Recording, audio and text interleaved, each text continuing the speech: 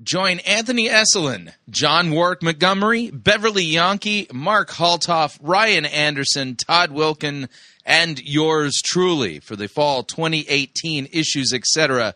Making the Case Conference, Friday, November 9th and Saturday, November 10th in Dallas, Texas. To learn more, register at issuesetc.org.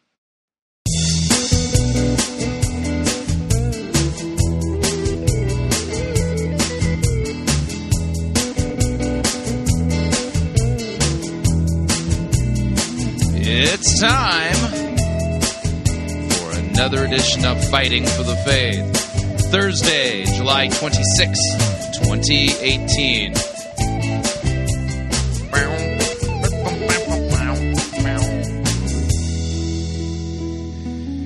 More insanity on deck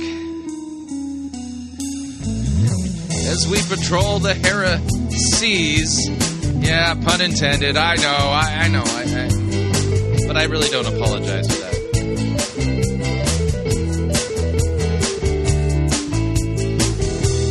Thank you for tuning in. You're listening to Fighting for the Faith. My name is Chris Roseborough. I am your servant in Jesus Christ.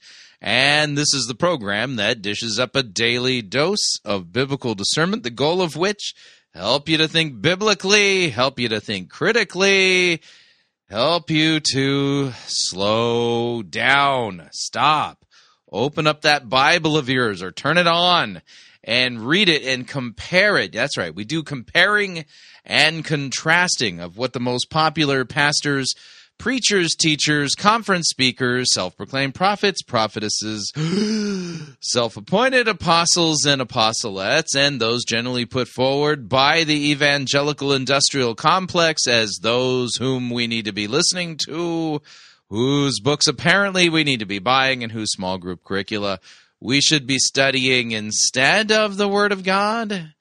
Yeah, weird how that works. Over and again, we demonstrate that the steady diet of doctrine, that's teaching that's put forward for consumption by the average evangelical, is far from biblical, far from what God's Word says. It's like not even close. And most people just want it that way. And if you're new to Fighting for the Faith, I gotta listen. You gotta listen to what I'm saying here. This program is a little bit of a rough hoe at first. Yeah, it's going to seem like like the theological equivalent of the ice bucket challenge, but it's not about watching you react to the bucket of ice. The bucket of ice is designed to wake you up because you do not even realize the danger that you are in if you are listening to these false teachers and think that they're rightly guiding you into what God's Word says, when the reality is it's far from it. All right. So let's talk about what we're going to do on today's episode of Fighting for the Faith. So we're going to begin with a Prophetic Holy Orders Network Information Exchange Syndicate update. We're going to head over to the YouTube channel of Dr. Micelle Corral, and she's going to teach us how to leave Lo-Debar and experience the gift of God-given greatness.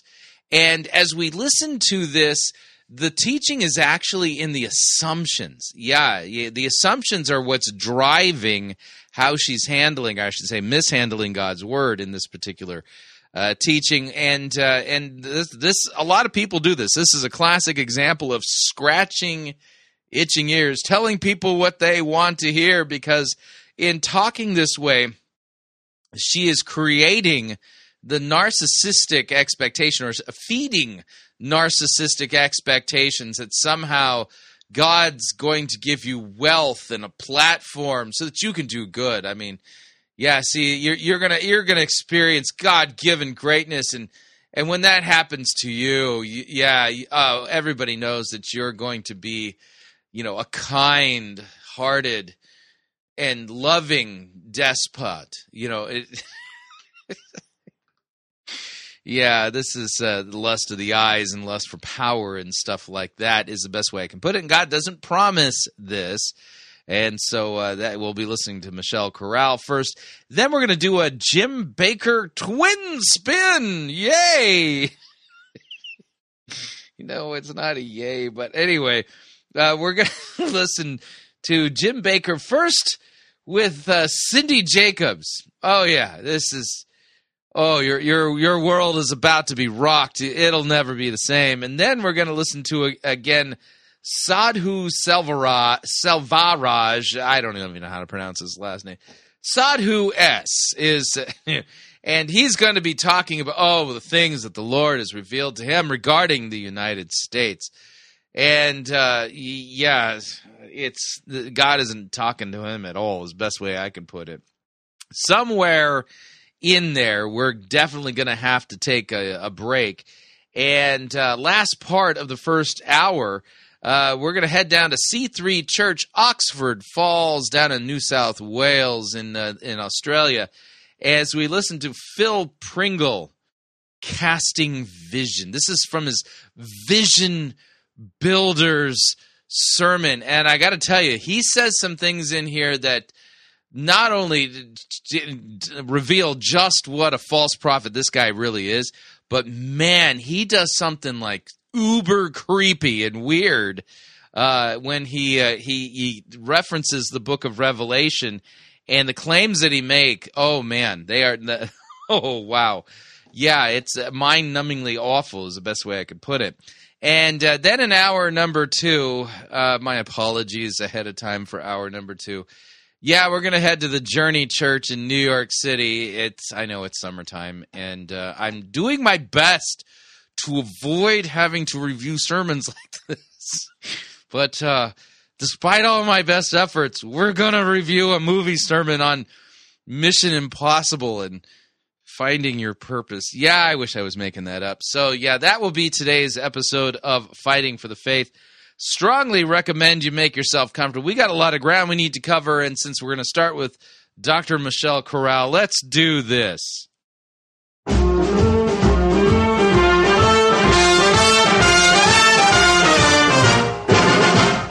Down at an English fair, one evening I was there, when I heard a showman shouting underneath the flare, I've got a lovely bunch of coconuts. There they are, standing in a row. Big ones, small ones, some as big as your head. Give 'em a twist, a flick of the wrist, that's what the showman said. I've got a lovely bunch of coconuts.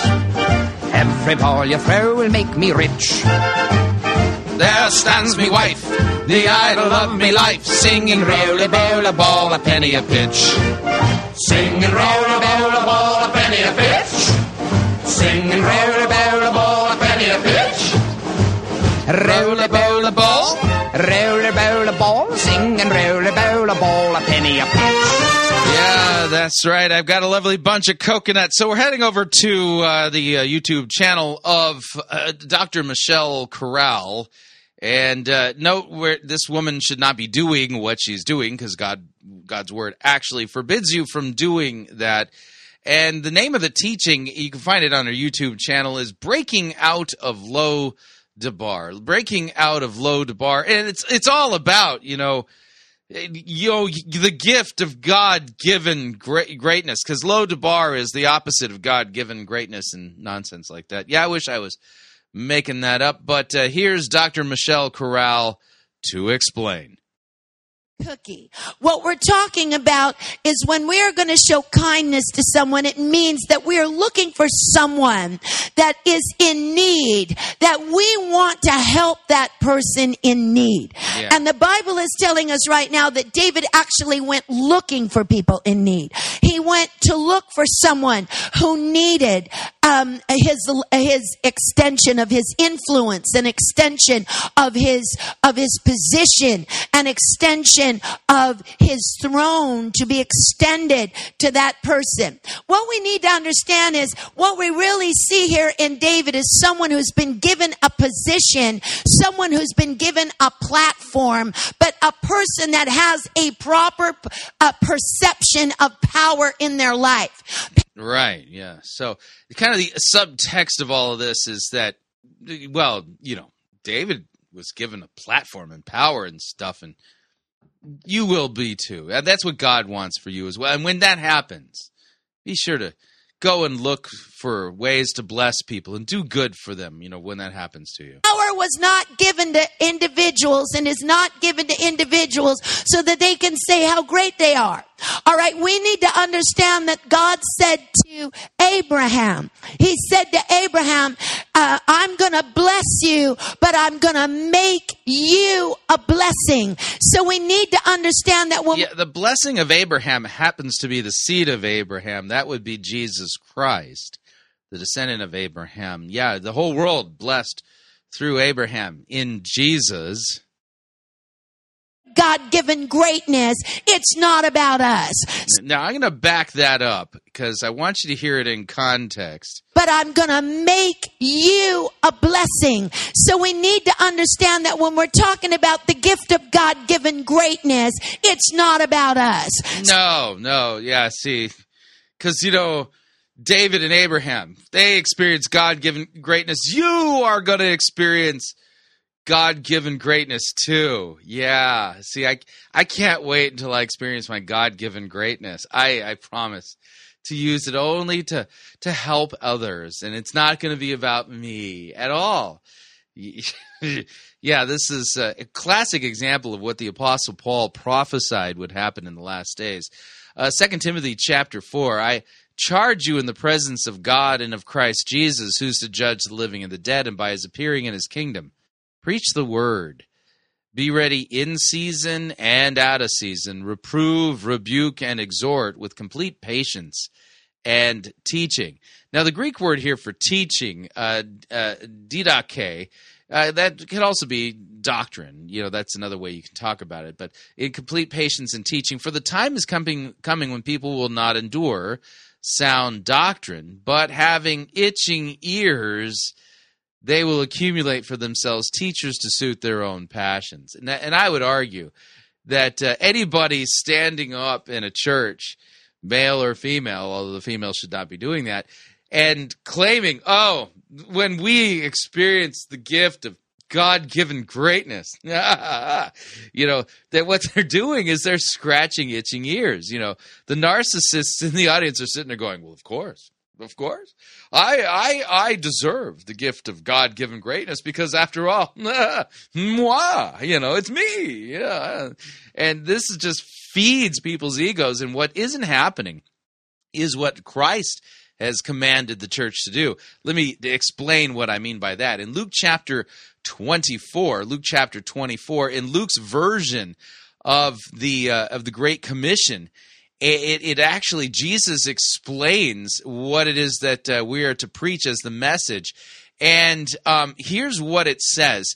Verse 45, Luke 24:45. Jesus opened their minds to understand the scriptures and said to them, "Thus it is written that the Christ, or the Messiah, should suffer on the third day and rise from the dead, and that," listen to this, "repentance and the forgiveness of sins should be proclaimed in his name to all nations, beginning from Jerusalem." So the Christians are to proclaim repentance and the forgiveness of sins. The problem that Christ was sent to solve was the problem of our separation from God caused by our sin and rebellion against God, into which we've all participated. And so that's the problem. And so the problem that you're experiencing is not that you haven't experienced your God-given greatness. No, the problem you're experiencing is you are a sinner and you have fallen woefully short of the glory of God, and you've earned his wrath.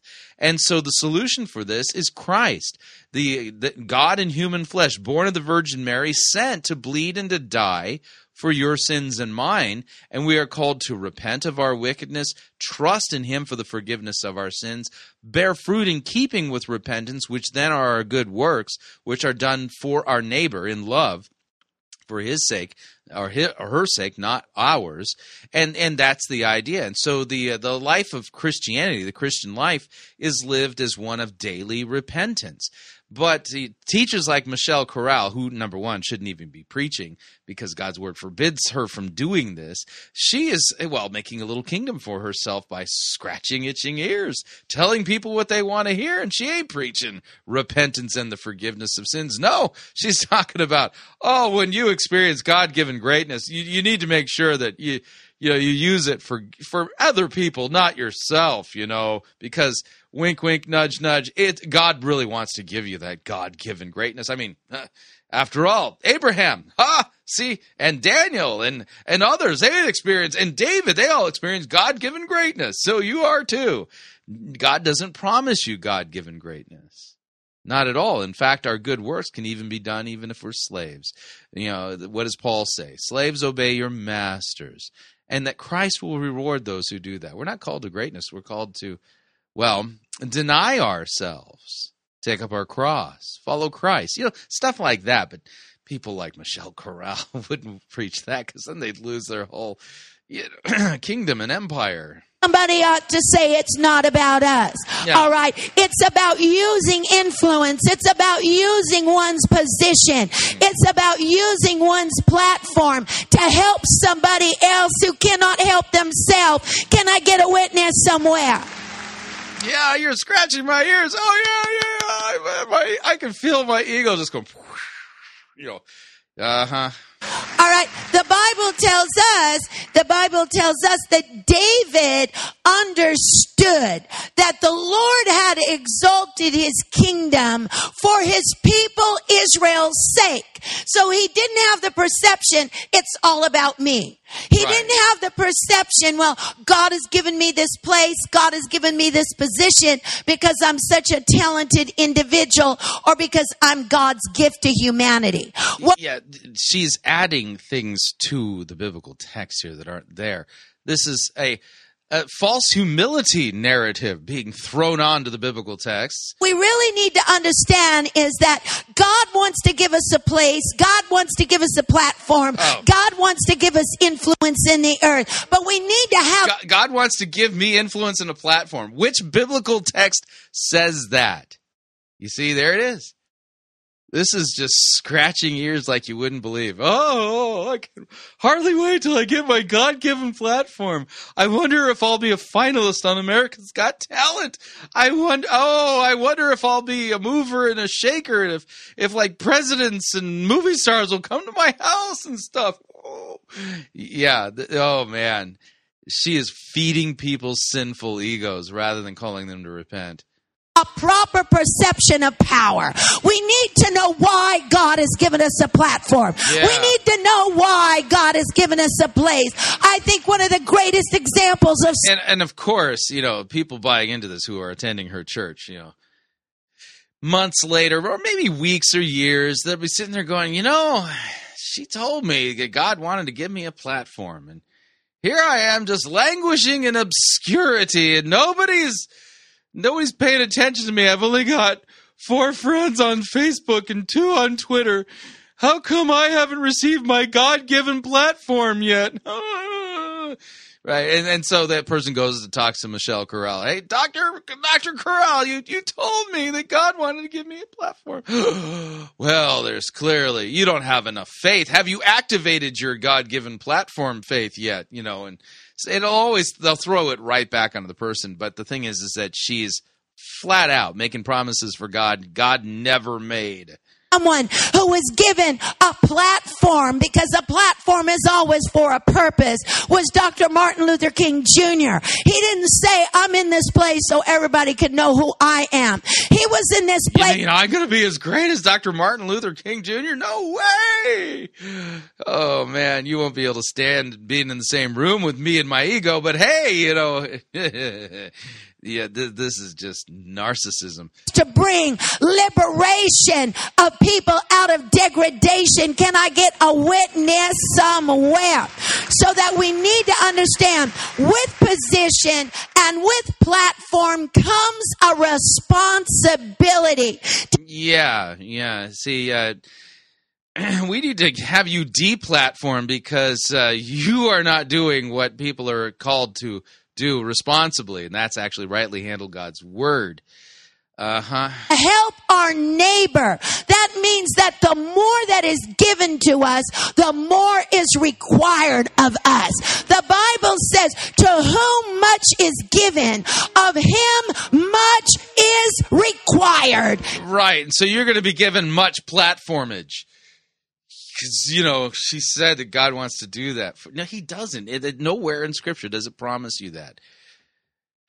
I think you get the idea. But, this is standard scratching of itching ears rather than preaching the word. But what does the Apostle Paul say? I think what Paul says in 1 Corinthians 1 and 2 is actually quite helpful in this regard. And that is that it's the power of the cross. Listen to this. 1 Corinthians 1:26. Now, consider your calling, brothers. Not many of you were wise according to worldly standards. Not many were powerful. Not many were of noble birth. But God chose what is foolish in the world to shame the wise. God chose what's weak in the world to shame the strong. God chose what's low and despised in the world, even the things that are not, to bring to nothing the things that are, so that no human being might boast in the presence of God. And because of him, you are in Christ Jesus, who became for us wisdom from God, righteousness and sanctification and redemption, so that as it is written, let the one who boasts boast in the Lord. And when I came to you, brothers, I did not come to you proclaiming the testimony of God with lofty speech or with wisdom, for I decided to know nothing among you except for Jesus Christ and him crucified. Yeah, see, biblical Christianity is the opposite pursuit of what it is that Micelle Corral is preaching. But Micelle Corral is a gifted scratcher of itching ears, somebody who is fulfilling the prophecy that we saw in 2 Timothy chapter 4. And let me read it again. I charge you in the presence of God and of Christ Jesus, who's to judge the living and the dead, and by his appearing in kingdom. Preach the word. Be ready in season and out of season, reprove, rebuke, and exhort with complete patience and teaching. For the time is coming when people will not endure sound doctrine, but having itching ears, they will accumulate for themselves teachers to suit their own passions, and they will turn away from listening to the truth, and they will wander off into myths. Yeah, what Micelle Corral is preaching, total myth. God hasn't promised to give you a platform or power or prestige. Deny yourself, take up your cross, follow Christ, repent of your sins, be forgiven. This is what we are called to do as Christians. Moving along. Yep, time for a Jim Bakker update.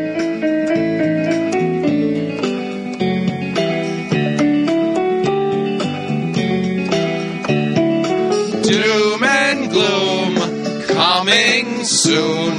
Listen to 30 Eagles tune. Doom and gloom. God is telling us the end is coming soon. Very soon. You'll see signs up in the sun and stars and moon. Doom and gloom, very soon. Rapture comes at night or noon. Doom and gloom, very soon. If you're ready, you will meet the bride and groom. Bum, bum, bum, bum.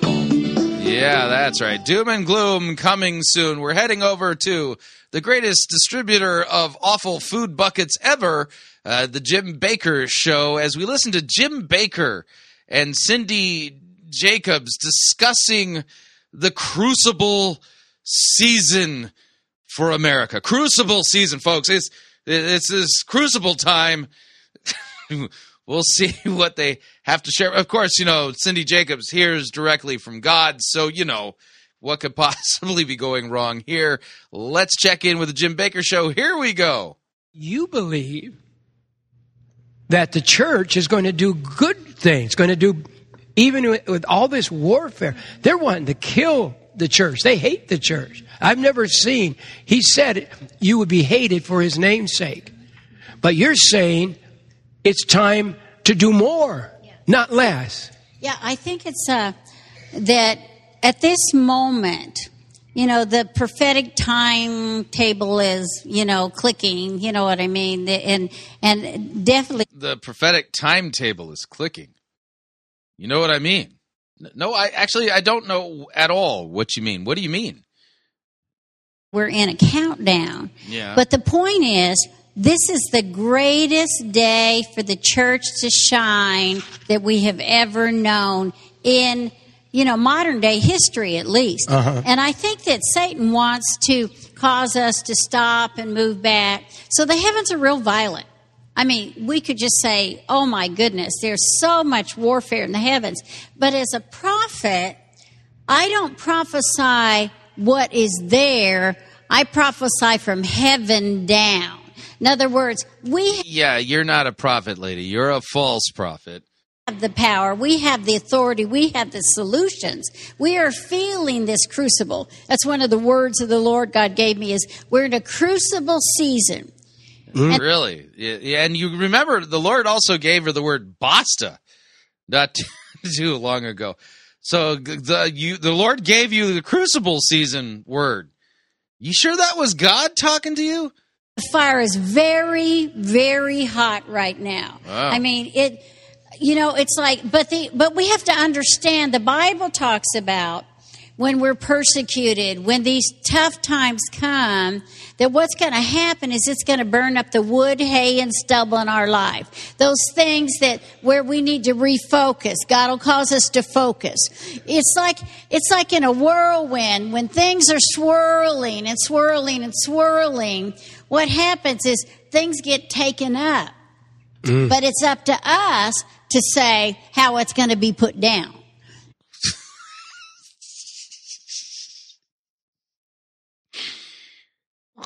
What on earth? So I didn't realize, so only half the metaphor works. So when a whirlwind takes stuff up, that's for all you folk that don't live in America, that would be a tornado, So when a whirlwind takes stuff up, the whirlwind gets to decide that. But according to Cindy Jacobs, for whatever reason that we Christians, when a whirl, and I don't even know what it means, by the way. So a whirlwind is taking stuff up that that it's up to us to decide how it comes down. Whoa! Who knew? I mean, this is just utter absurdity. And of course, Jim Baker, he's trying to figure out how to move merchandise here. So, he doesn't care what Cindy Jacobs says, as long as Cindy Jacobs, keeps the audience, in her clutches, so that they would give much to his ministry. So, all right, we're going to take a quick break. We'll listen to a little bit of Cindy Jacobs on the other side of this break. If you'd like to email me regarding anything you've heard on this edition or any previous editions of Fighting for the Faith, you can do so.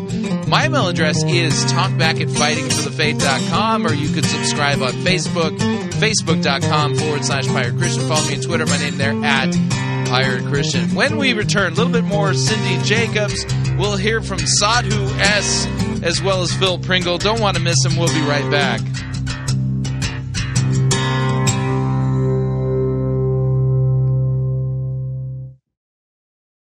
Sissy-oprified religiosity won't save you. You're listening to Fighting for the Faith. You're listening to Pirate Christian Radio. We'll be taking your false doctrine now.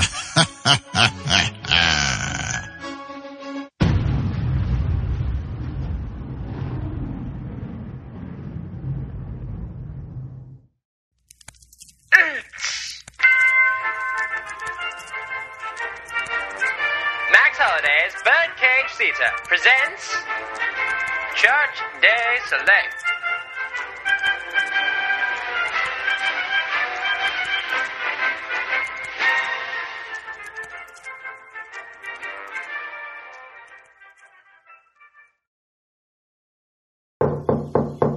Oh, has it been a week already? Right, package for you, ma'am. Just sign there. Oh dear, I was expecting something a bit larger. Is that all there is? Afraid so, ma'am. Sorry to disappoint. Oh, no worries. I'm sure more will be on the way. Thank you so very much. Have a good day, ma'am. I wonder what's in here. I do hope I haven't been ordering chips in my sleep again. Oh, it's a DVD. Oh, this had better not be another one of those Lectio Divina thingies. Hello! If you are watching this, it means that you have purchased the Post-Apocalyptic Preparedness Package. You have bought the Bronze Edition. Bronze edition? Please don't be alarmed, as your full order will be arriving within the next few weeks. Next few weeks? The end of the world might have happened by then. I should have paid the extra $99.99 for the faster shipping. The purpose of this DVD is to catalog everything that you will be receiving in the Bronze edition package, along with information on our other great offers. Looks like there are different chapters to select from. Let's see here. Toiletries, clothing, nourishment, shelter, sanitation, medicine, gardening, energy, communication, weaponry, underwater basket weaving. Okay. Additional accessories, expansion packs, and, play all. I'll choose that one. As you know, God has given us signs in the sun, moon, and stars that the end times are approaching. After the destruction of your country, the everyday comforts you currently enjoy will have been disintegrated by God's judgment. By investing in our merchandise, you have proven to God that you have audacious faith in His prophets, seers, and visionaries. Now we're ready to dive into the crucial survival equipment you have purchased. Well, I'm certainly glad that God knows I'm faithful. No doom and gloom for me. You have purchased the Bronze edition. Please pay attention to which items you will be receiving. I have my notepad ready. Part 1. Toiletries. In the Bronze edition, your toilet paper will be made from the finest scratchy banana leaves and corrugated tree bark. Toilet paper made from scratchy banana leaves and... Wait, what? In the Silver edition, your toilet paper will be made from all-natural, organic, recycled plastic. In the Gold edition, your toilet paper will be made from hand-quilted spider silk. This can't be right. In the Bronze edition, you will receive a block of wood with bristles and a baking soda solution for maintaining healthy teeth and gums. Here's a pro tip. You can use your own hair as dental floss. Yeah. In the Silver edition, you will receive... Oh my! I sat on the remote! It's fast forwarding. Where's that darn play button? Oh, right, there it is. Part 5. Nourishment. In the Bronze edition, you will receive 24 cans, each containing 1 month's supply of beans. As a nifty space saver, the cans are first filled with fresh river water, then topped off with dehydrated beans. This way, you'll have your food and water in the same convenient package. Strainers and can openers will not be included. The Silver edition will provide dried fruit and vegetable packets along with a 36-month supply of chicken noodle soup and 50 gallons of distilled water. The Silver edition will provide dried fruit and vegetable packets along with a 36-month supply of chicken noodle soup and 50 gallons of distilled water. What? How is that even fair? Gold edition buyers will be given 50 crates of freeze-dried astronaut dinners.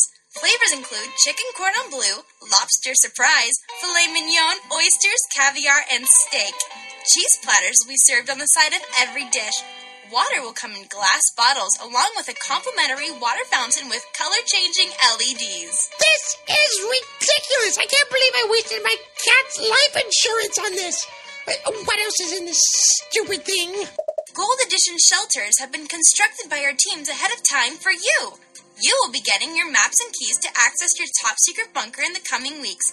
Complimentary bouncy castles and jacuzzis can be found next to the theater room behind the bowling alley. In the Silver edition, you will get him and her matching gardening gloves. For prosperous crops, this edition includes an inflatable, radiation-proof greenhouse. Part 33. Communication. Now pay attention, bronze buyers. Using 2 of your Space Saver nourishment cans, you can attach this 6-foot string to each side to make an electricity-free telephone. As a special promotion, we will also be giving out 12-foot strings for long-distance calls. Gold edition weaponry includes 6 holy hand grenades, 1 hideaway moat, and... I can't believe this! They didn't say anything about different editions on the website. How do I upgrade? I can't survive with any of the useless junk they're sending me. What are the shams of these sleazeballs running? I could have sworn she said something about expansion packs. Additional accessories, such as a Holy Ghost decoder ring or a church box CD, can be purchased individually for $24.99 each. Please wait for our full accessory list. I don't want to hear any more of this rubbish. Part 104. Expansion packs. Our hottest item is the Mr. Sparkle Party Pack. This little number comes with 4 sparkle suits, 1 disco ball, seizure-inducing strobe lights, and confetti poppers. It's fun for the whole family. I want my money back. This is an absolute outrage. I can't believe I fell for this ruse. This This concludes our DVD presentation. If you have any questions, please call the number not located at the bottom of your screen. And remember that all payments are non-refundable and non-negotiable. Thank you and have a wonderful apocalypse.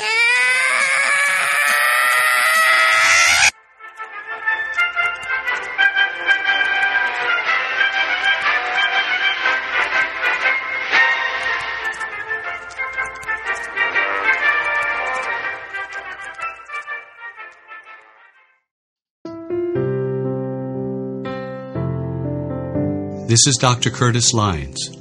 I am the presiding pastor of the American Association of Lutheran Churches. If you are seeking a church that believes that the Holy Bible is the inerrant, infallible Word of God and accepts the Lutheran confessions because they are the right interpretation of Holy Scripture, I hope that you will take a look at the AALC. Also, if you are considering a vocation as a Lutheran pastor, our seminary has a residency program and a program available online. This is Curtis Lyons inviting you to take a look at the AALC. Check us out at taalc.org or on Facebook at the American Association of Lutheran Churches.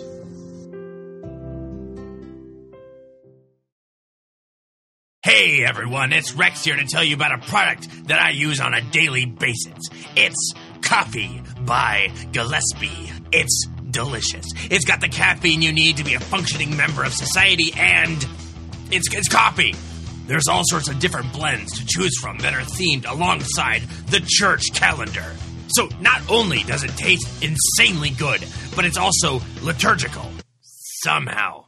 All you have to do is order it online at gillespie.coffee, and it'll arrive at your door in a convenient, resealable bag filled with either whole bean or pre-ground coffee.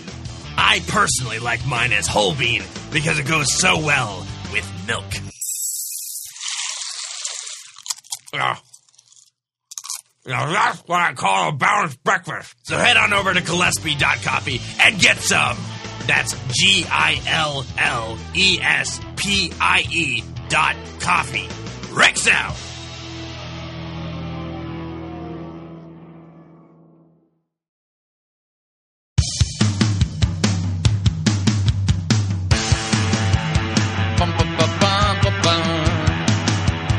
Na na na na na na. All right, we're back.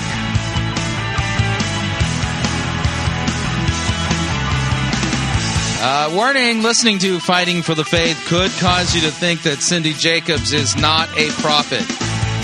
False prophetess, maybe, but not a prophet of God. Just a reminder, Fighting for the Faith is listener-supported radio. That means we depend upon you and your generous gifts and financial contributions in order to continue to bring Fighting for the Faith to you into the world. And you can partner with us. It's a partnership. Visit our website, fightingforthefaith.com. When you get there, you'll see our three friendly yellow buttons. One says donate, the other says join our crew, the other says become a patron. When you join our crew, you get to pick your rank in our crew, and rank is based upon your monthly commitment. Lowest rank is Powder Monkey at $9.95 a month. After that, Gunner's Mate at $24.95 a month. From there, Master Gunner at $49.95 a month, and then Quartermaster at $99.95 a month. Joining our crew, great way to support us. If you'd like to make a one-time contribution, click on the donate button. If you'd like to become a patron on Patreon, click on the become a patron button. And if you would like to support us the traditional way, you can make your gift payable to Fighting for the Faith and then send it to Post Office Box 13344, Grand Forks, North Dakota, zip code 58208. And let me thank you for your support. We truly, honestly cannot do what we are doing here without it. Let's tune back into Cindy Jacobs as she explains that we're in the Crucible season. And this is quite the crucible of nonsense because I can't make heads or tails of anything she's saying. But here we go. And so this is very critical. I just want to say, Jim, I know you're in a crucible. You know, we were talking before we came out. Summer's been tough and a season where, the finances have been super tight, for the ministry. But yeah, that's because Jim Baker has this really bad habit of like extending himself financially. I want to say to you, you're going to come out of this as pure gold. And I mean, wow, Jim Bakker's going to come out. I thought he was the dross that Jesus is going to burn up. it's, you know, you're not going to go off television. God is going to bring in the funds. And I hope he does go off television, so then he can stop infecting the body of Christ with his false doctrine and the parade of heretics that he has on his program. If you'd allow me just a second, I want to say to the viewers, look, if you have watched Jim Bakker for years and you have never given anything and you have been eating... Yeah, I've been watching him for a long time. Never given him a single penny, never will. The fruit of this show over and over and again, you need to give. You need to give something to it. I mean, wouldn't it be terrible if you turned on the television one day and there was no Jim Bakker show? No, that would be amazing. I am looking forward to that day. Okay, because there was no PTL. I mean, because why? Because people... Yeah, there was no PTL because he went to prison. That's why there was no PTL.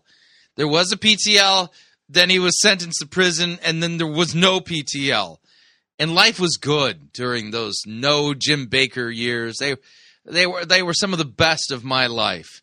Eat the fruit of it, never come back to say thank you. And I think that's really important that we do that. I think we should clap our hands about that. That's an excellent. That is an excellent That's excellent word. You know, but I want to say this to you. Many of you are in the crucible right now, and the fire is so hot. There is a lot of spiritual warfare, but it's up to you to take the Word of God and determine the course of your life. It's up to you. What passage of Scripture are you reading from, lady? All right, this is a test. Oh. I want you to pass this test. Is there a redo if I don't?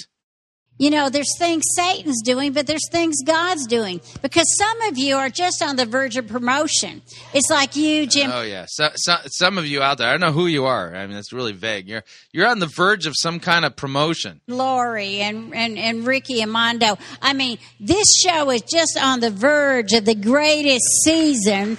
And this ministry is... Oh, wow. So she's prophetically declaring and decreeing that the Jim Bakker Show is just on the cusp of the greatest season it'll ever have. The greatest season you have ever been in, but yet the enemy is putting the fire. Why is he putting the fire? To discourage your soul, right? Yes. So you get... See, all that discouragement, you know, at the fire crucible thing, he shows that just on the other end of it, woo, greatest season ever.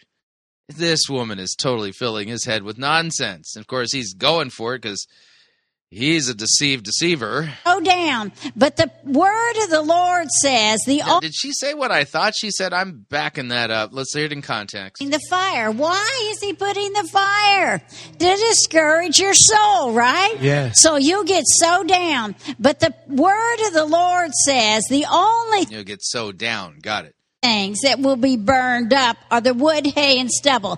Those things that are ancillary. So 1 Corinthians 3:12 and 13, you know, what will be burned up are wood, hay, and stubble. That's talking about the crucible stuff in his life that's going to get burned up so that he can have the best season ever.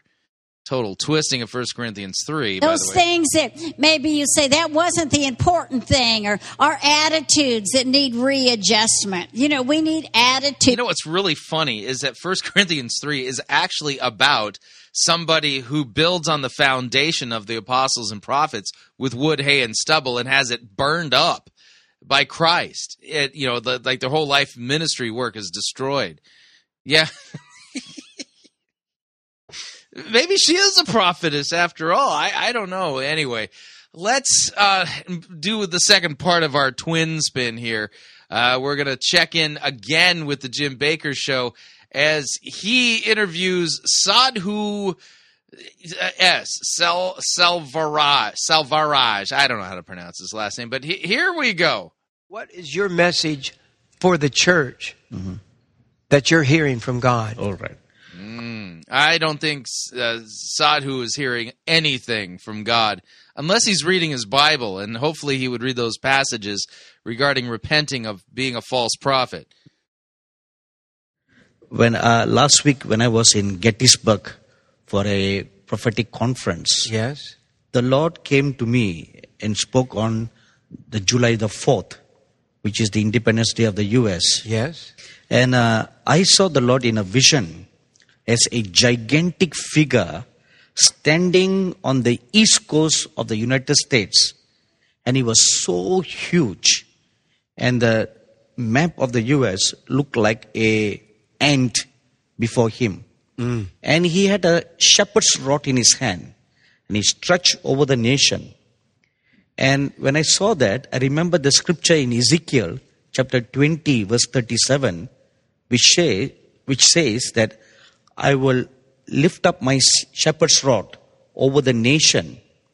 And the purpose of the shepherd's rod is to judge, to examine, and to lead.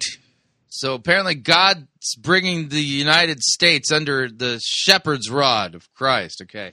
So as I saw this vision, then the word of the Lord came saying this. Number one, he will judge the nation of political crimes. Now, somebody just cried out, "Thank you, Jesus! They're going to convict the government of political crimes."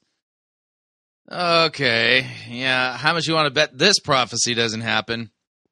God showed me. I know nothing about in the natural what he meant, because I do not know much about the history and the happenings of the U.S. So he said he will judge the nation of political crimes. Oh. So when I scary. pondered about that, and he explained to me, why is he going to judge the nation of political crimes? Because you'll note that, God and Sadhu, I mean, they're tight.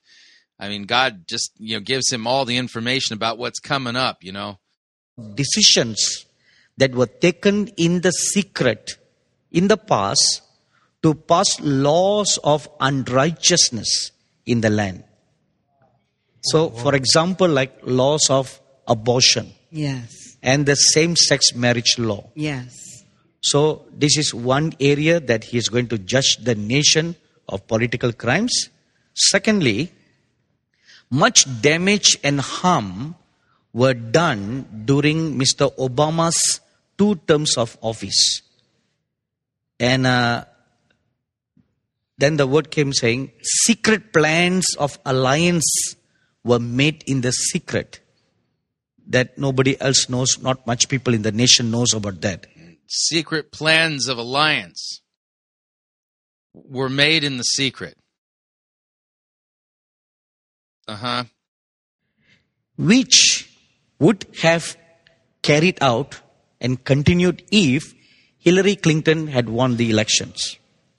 So many diabolical secret alliances and plans that they had made, which were just in fetal stage, would have given birth to if Mrs. Clinton had won the election. Yeah. And number 3, why Mr. Trump was elected president? Because God had heard the prayers of millions of Americans who had prayed for this nation over decades. He had heard their prayers and given them a chance, an opportunity to put away evil and establish righteousness in the land. To put away evil and establish righteousness, that requires Christians to preach repentance and the forgiveness of sins and proclaim Christ as crucified for our sins. I don't see that happening. Praise God. So Mr. Trump being voted to office for a period of 4 years is God's opportunity. He's giving them a chance because the Christians have prayed so that they can put away evil, put away unrighteousness. Yes. So God's giving us a chance to put away evil, because Trump. Oh, my. And establish righteousness in the land. And number 4, a respite is given to this nation by the council in heaven. Oh. So respite has been given by the council in heaven. Wow, that's so kind of the council. The council in heaven, which I may have shared with you the last time when I was here, that each time the election in the US took place, months before that I was taken to this council where Abraham is the chairman of the council. And he spoke to me before Obama was elected to office. And he also spoke to me before Mr. Trump was elected to office. So in that council, a decision has been made to give a respite, a period of respite to this nation. So is that like at the UN General Assembly up in heaven? Now, respite for what? The respite is given to this nation so that it can turn back to the ways of God unto righteousness and holiness.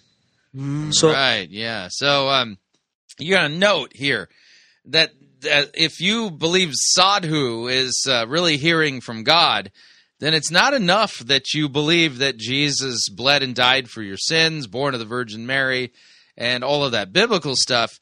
You now also have to believe that there is a council like the UN General Assembly up in heaven, and Abraham chairs that council. That's what we call extra biblical revelation. And this guy is adding to Scripture. Wow, unbelievable. Moving along. Time for a vision casting leader update. This is literal vision casting we're going to be hearing.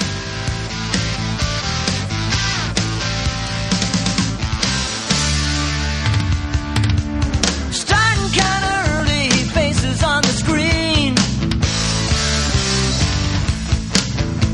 About to spurt a supernatural dream.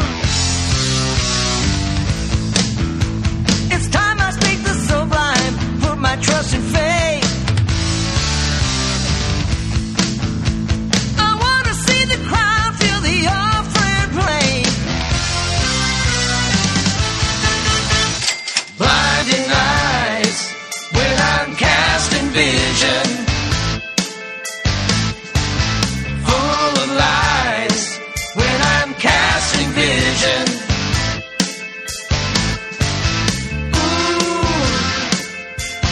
Comes from me fluently. It's having you with G. My casted vision makes the best of me. The best of me.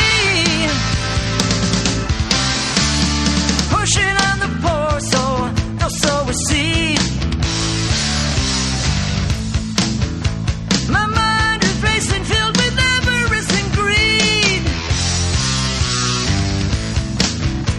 Tonight's the night I'm gonna take the word and twist it. Crying all of these tears, but the Lord's not in it. Blinding eyes when I'm casting vision. On the rise when I'm casting vision. No accountability. I'm ruling sovereignly. My casting vision always seems to get the best of me. The best of me. Yeah.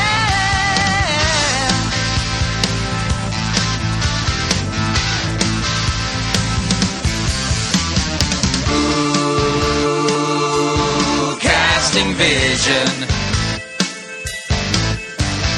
Ooh, casting vision.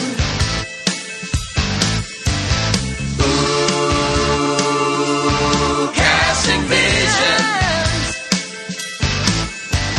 Ooh, casting vision.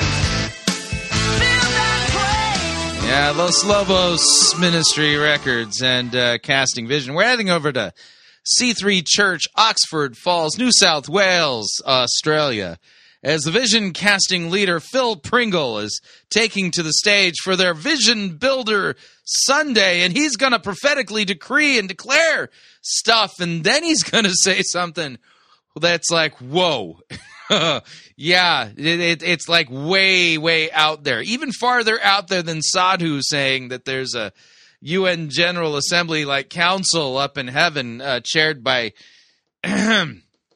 Abraham. Yeah, I'll just have to let you experience it for yourself. Here is Phil Pringle, literally casting vision. Here we go. It's Mitch Hammond's birthday tomorrow. Give Mitch a big hand. Woo! Happy birthday to you. Brilliant. You know, as that worship was just great tonight. Just stay standing for a second. Stay standing.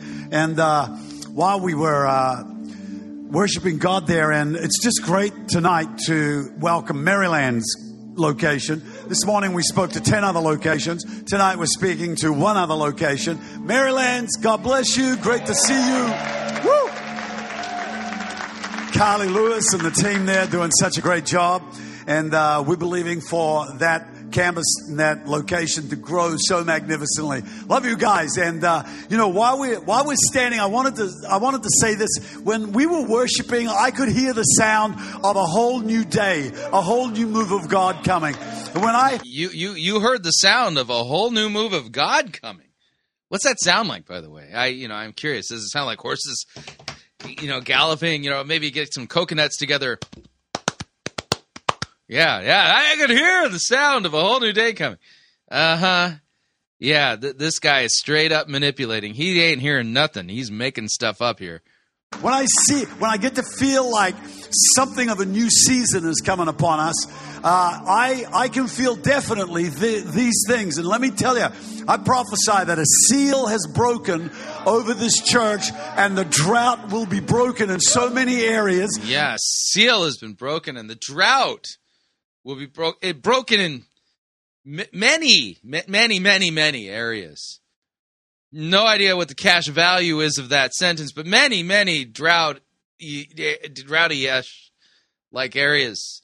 Yeah, that's broken and stuff. Because the seal thing. Yeah. The church's life and of individuals' lives all around this city. The drought of souls, the drought of finances, the drought of worship, the drought there's a worship drought. Who knew? Oh, man. Prayer. All these things will be broken in this time and in this season. The worship will go to whole new levels that will unlock heaven over the souls and the people. Yeah, that's false doctrine right there. The worship will go to whole new levels. And then when you do that, it'll unlock heaven. It sounds like a video game to me. As you climb up the levels, then you can unlock things and stuff. He's been playing video games and imposing the video game model on his theology of worship. Our worship hit level 14 last week, and we got a special unlock from God. And whoa, yeah. Yeah, this is straight up false right here. God, let me tell you this, that God is looking and has been searching hearts inside the people of his choice around this city. And there comes a time when that finishes and he starts selecting. You don't want to miss the preparation stage that God... Right, yeah, God's doing the searching preparation phase right now. And he's going to be doing some selecting. I mean, it's kind of like when you were in fourth grade and you're at recess, right? Everyone lines up and you're going to divide up into kickball teams or something, right? And so pick me. Yeah, see, God's getting ready to pick his team right now, man. Yeah, you don't want to miss that, and you got to make the cut, man. So you got to do some preparation and stuff. I'm sure it involves maybe generosity, giving money to Phil Pringle and stuff. Got you on, because it's in that time that he wants to see your heart broken and open. He wants to see you faithful and loyal to the house of God. He wants you to see you doing the things that he's called you to do now, because there's going to come a time when that finishes and a new day comes along, and you don't want to be passed over or missed because you failed to actually do. I didn't get picked for God's kickball team. I forgot to tithe last week. what God was calling you to do at this particular time. Whatever you have, you'll get more of. And when you have accumulated into your life blessing at one level, you're going to get more blessing. We're going to see many, many more musicians. What are you talking about? And singers rise up, because God has seen those that are here have stepped into a new day of anointing and blessing and releasing the power of the Holy Spirit. And in their hearts, yeah, they've stepped into the releasing of the Holy Spirit. Not a biblical teaching at all. Been watching, and some of these people who are standing on that stage are going to be leading in great stadiums and auditoriums around the world. It's the God-given greatness that Micelle Corral was talking about. Who knew? Yay! I'm so important. Worship into another level. These are the last days. These are the latter days. These are the last times, says the Lord, when worship will culminate like a thunder. Says the Lord. Yeah, so he's speaking for God here. Apparently he's channeling the Holy Spirit. Waterfall. It won't be a trickle. It won't be a creek. It won't be a river. It will be a waterfall, a torrent of praise filling the earth as the glory of God fills the oceans, fills the earth like the oceans of the world. My God, we pray tonight for your victory to be inside our hearts as we worship and listen to the word of God. I'm praying that this word would impregnate us with a future, with a vision. Ew. I don't want to be impregnated. No way. I'm going to be impregnated with a future. Unbelievable. Yeah. This is not only a false prophecy, it's a scratching ears kind of thing, too. It gets a little weird there, yeah. The power from God in Jesus' mighty name. And everybody said, and we believe. Amen. Yeah, why would you say amen to any of that? I mean, there was clearly, obviously false doctrine and teaching in that. Good. We're in sacred ground tonight. We're on Vision Builders ground. And this is a ground of sacrifice. It's a ground of sacrifice. Like, get ready to get your wallet out and write a big old check to Phil Pringle. Of faith. It's a ground of commitment and calling and vows before the Almighty God. I want to talk about that here tonight. It's a different message to the one I shared this morning. And so as we start, while you're still standing, I want to read the scripture that is very impressed on my heart in recent times. He's really impressed upon this. God impressed it and stuff. So, I mean, talk like that means it was God himself who, took the scripture and like squished it and impressed it on his heart. So he by him reading it out, he's doing exactly what God called him to do in this moment. Into our particular context right now. Isaiah 2 verse 2 says, in the last days, the mountain of the Lord's house, temple, will be established as the highest of the mountains. Now, let's take a look at that text real quick. Prophet Isaiah chapter 2 verse 2. And we're going to note something here is that this is a prophecy regarding the eschaton, the last. Okay?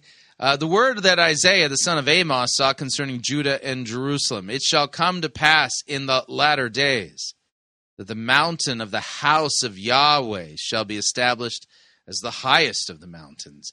It shall be lifted up above the hills. All the nations shall flow to it. Yeah, the mountain of the Lord, Mount Zion, nations flowing to it. Many people shall come and say, come, let us go up to the mountain of Yahweh, to the house of the God of Jacob, that he may teach us his ways, that we may walk in his paths. For out of Zion shall go the law and the word of the Lord from Jerusalem.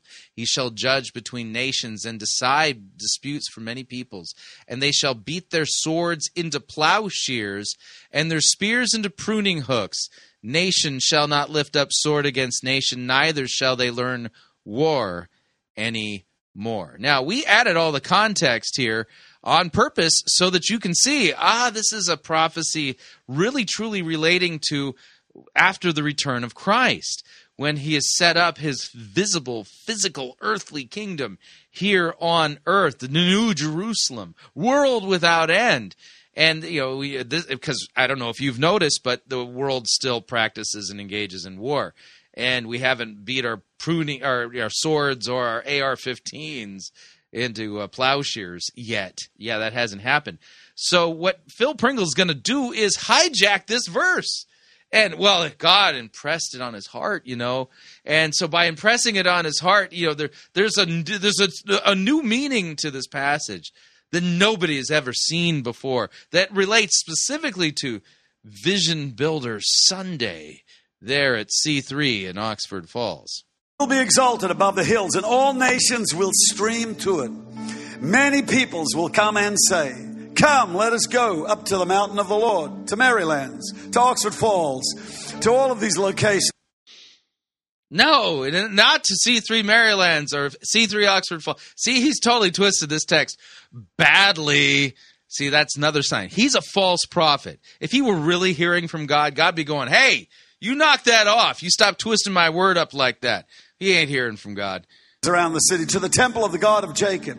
He will teach us his ways, so that we may walk in his paths. The law will go out from Zion, the word of the Lord from Jerusalem. Amen. Father, anoint this word here for us tonight in Jesus' name. And we thank you for helping the blues get up. Amen. Lord Jesus, yes. Thank you, Lord. We will be finished before 8 p.m. Yeah, that wasn't a creepy laugh at all. Amen. Touch your neighbor, say, "Go the blues." Amen. Thank you. Yeah, notice the musician has been dismissed. All while he was prophesying, there was sappy music playing in the background. That's all part of the emotional manipulation technique here to create the impression that he's really, truly hearing from God. All right, so I want to share a couple things here tonight that I have shared in several meetings in the last few days, and one is the vision. In case you didn't get, I want every single member in our church to get a hold of this, because it's like a letter from Christ to us, and he wrote letters to the churches. Now, notice what he just said there. So everybody's getting a copy of C3's vision. Vision means he got this directly from Jesus, man. And so know what he just said. He made a reference to, an allusion to, the letters to the churches that are found in the opening chapters of the book of Revelation. As if somehow, the church at Philadelphia and Ephesus and Smyrna and, at Laodicea, they all received letters from Jesus. And so this is all part of normal Christianity. Churches receive letters directly from Jesus. And our vision is just like that letter, or those letters. I want you to hear it again. Listen again. In case you didn't get, I want every single member in our church to get a hold of this, because it's like a letter from Christ to us. And he wrote letters to the churches. In the book of Revelation, there's a letter to each church, and each letter is contextualized. God has never actually talked about a universal church everywhere. What? God has never talked about a universal church anywhere. How about like Ephesians 4? One Lord, one faith, one baptism, one God and Father of us all. It's weird because, the ancient church, they used a word that everyone's afraid of now, but in the ancient church, in the Nicene Creed and the Apostles' Creed, we confess that we believe in one holy Catholic. That means universal, not Roman Catholic, by the way. One holy Catholic, universal, and apostolic church.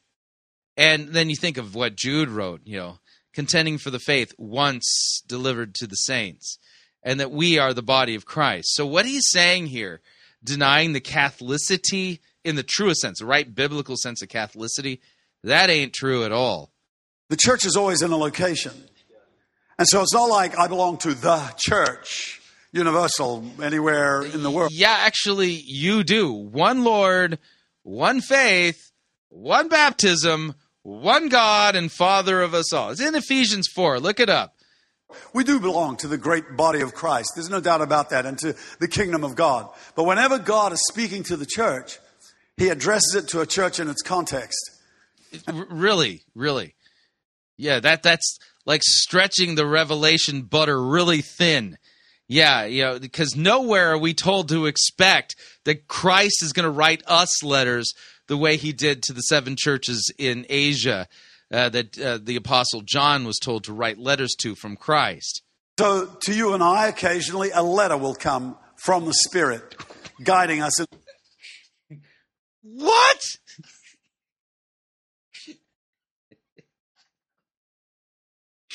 No. I got to back that up. Wow, that is blasphemous. By the way, this is a breaking of the commandment that says you shall not take the name of the Lord your God in vain. He's straight up blaspheming at this point. God is speaking to the church. He addresses it to a church in its context. And so to you and I, occasionally, a letter will come from the Spirit guiding us into the future. And he uses Scripture. Really, guiding us into the future. Yeah, we should... So where do these letters arrive? Do they show up in my email inbox? They show up outside in my postal box. Where will these messages come from? Often to speak to us, and this particular scripture talks about we're going to move into a day when there are going to be many people saying, "Come, let's go to the house of the Lord," and He will teach us. So I believe teaching is going to rise to another level. And teaching is different to preaching and proclamation. It's unfolding the Word of God. So he says... This is so absurd. And of course, nobody's standing up and walking out because none of them there know their Bibles. And the reason they don't know their Bibles is because he's made sure never to preach God's Word correctly in context, lest they figure out what's going on and leave, and their wallets leave with them. Wow. I'm going to bring people to teaching where they are fed the Word of God. And they're going to teach you teach the people of God His ways. And that's what I want to do here tonight. This is so bad. Oh, man. He's like even fumbling for words. Where's your sermon notes on this, Phil? Teach you one of the ways of God. Yeah. God has ways that He does things that are very different. Yeah, I want to teach you the ways of God, and the ways that God does stuff is it's different. Yeah, it's so different. Those ways, whoa, yeah, ways. You see what I'm saying here? This guy is a phony baloney, complete phony baloney. $3 bill, plastic banana, false prophet from Cuckoo Banana Town. And I got to tell you, the fact that people think that this guy can cast vision and prophesy is a judgment against him, because they've got to be under a strong delusion, because even if you know your Bible just a little bit, you can see through this sham and protect yourself from people like him and others under the C3 movement. The whole movement is corrupt, going all the way up to the head, Phil Pringle, who is a false prophet, false apostle, false teacher, and there's nothing about him that's genuine. The man is a charlatan, and he's as greedy as they all get out. All right, we're up on our second break. If you'd like to email me regarding anything you've heard on this edition or any previous editions of Fighting for the Faith, you can do so. My email address is talkback@fightingforthefaith.com, or you could subscribe on Facebook, facebook.com/Pirate Christian. Follow me on Twitter, my name there, @Pirate Christian. Quick break. When we come back, a movie sermon on Mission Impossible. We'll be right back.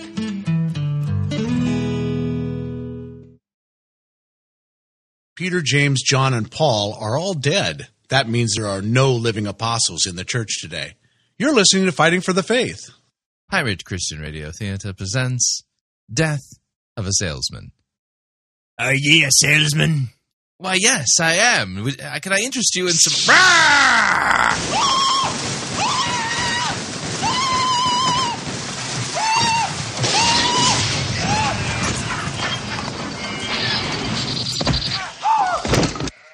You're listening to Pirate Christian Radio.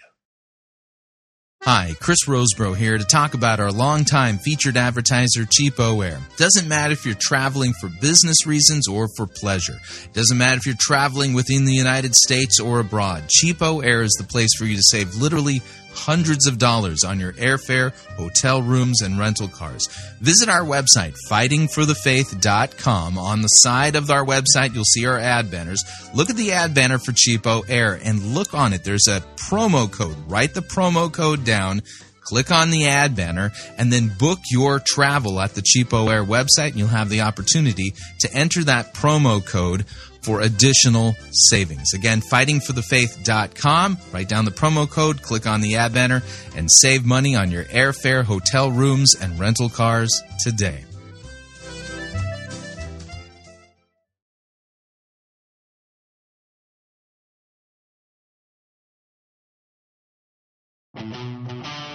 Hey, you. Yeah, you. Listening to this program right now. Have you ever found yourself wishing there was more Fighting for the Faith content that you could listen to and share with your friends? Well, you're in luck, because we now at Pirate Christian Media have a YouTube channel that we upload content to on a weekly basis. We got programs like Twist Busters, You Don't Have to Be a Cessationist, Messed Up Church, exclusive Skype interviews, Pirate Gang conversations, and our most popular segment, Dumpster Fire. So if you're looking for some extra Pirate Christian Media goodness in your life, head on over to YouTube and search for Fighting for the Faith and subscribe.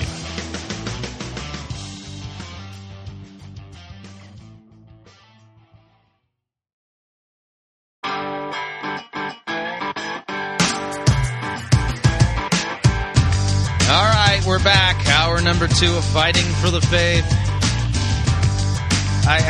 I've been trying to avoid these, but man, pickings are slim in the summer.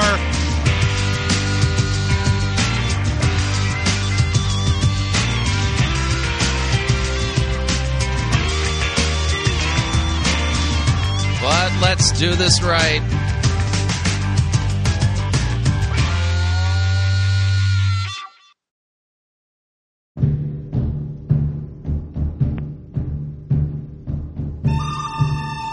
Wah, wah, wah. Wah, wah, wah. Wah, wah, wah, wah. Wah, wah, wah. The good, the bad, the ugly. We review it all here at Fighting for the Faith. We're an equal opportunity sermon reviewing service. Sermon comes to us via the Journey Church, New York City, one of the flagship, purpose-driven, seeker-driven mega churches in the heart of Manhattan. Kerrick Thomas presiding, and yeah, he's going to be preaching on finding your purpose, because he's actually going to be exegeting parts of the movie, or the latest movie in the Mission Impossible franchise. I'm pretty sure we're not going to hear about sin, God's wrath, Christ and Him crucified for the forgiveness of our sins. I'm pretty sure we'll not be told anything about repenting, trusting in Jesus, and bearing fruit in keeping with repentance and good works and stuff like that. No, I'm pretty sure that's off the docket, so let's go ahead and get ready to beat our heads against a brick wall. Here's Kerrick Thomas and Mission Impossible. Hey, well, welcome once again to The Journey. I'm Kerrick. I'm lead pastor here at The Journey. And so I'm excited that you're here today. Today, Pastor Bobby and I, we're going to be wrapping up our God on Film summer teaching series. And we're getting ready to turn the corner next week to a powerful new series I'm really excited about.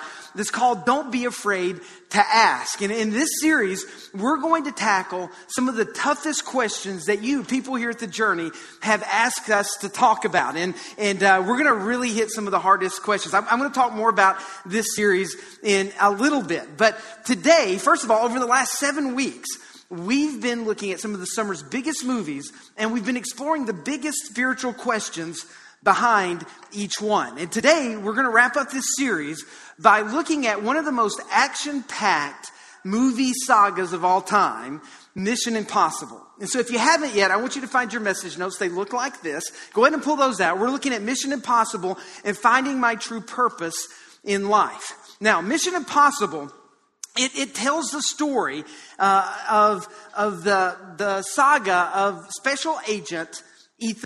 Yeah, I'm going to find my purpose in life because of a movie I haven't seen. I can't remember the last time I watched a Mission Impossible movie, but really, job of a pastor is to preach the word. Ethan Hunt. It tells about his adventures, and he's a secret agent for the IMF, or the Impossible Missions Force. And in the movies, Ethan Hunt is played by Tom Cruise. And in every movie, you know this, there's this iconic phrase that's said whenever Ethan Hunt receives his mission, whenever he finds out the purpose for his mission. What is that iconic phrase? Anybody know? Remember?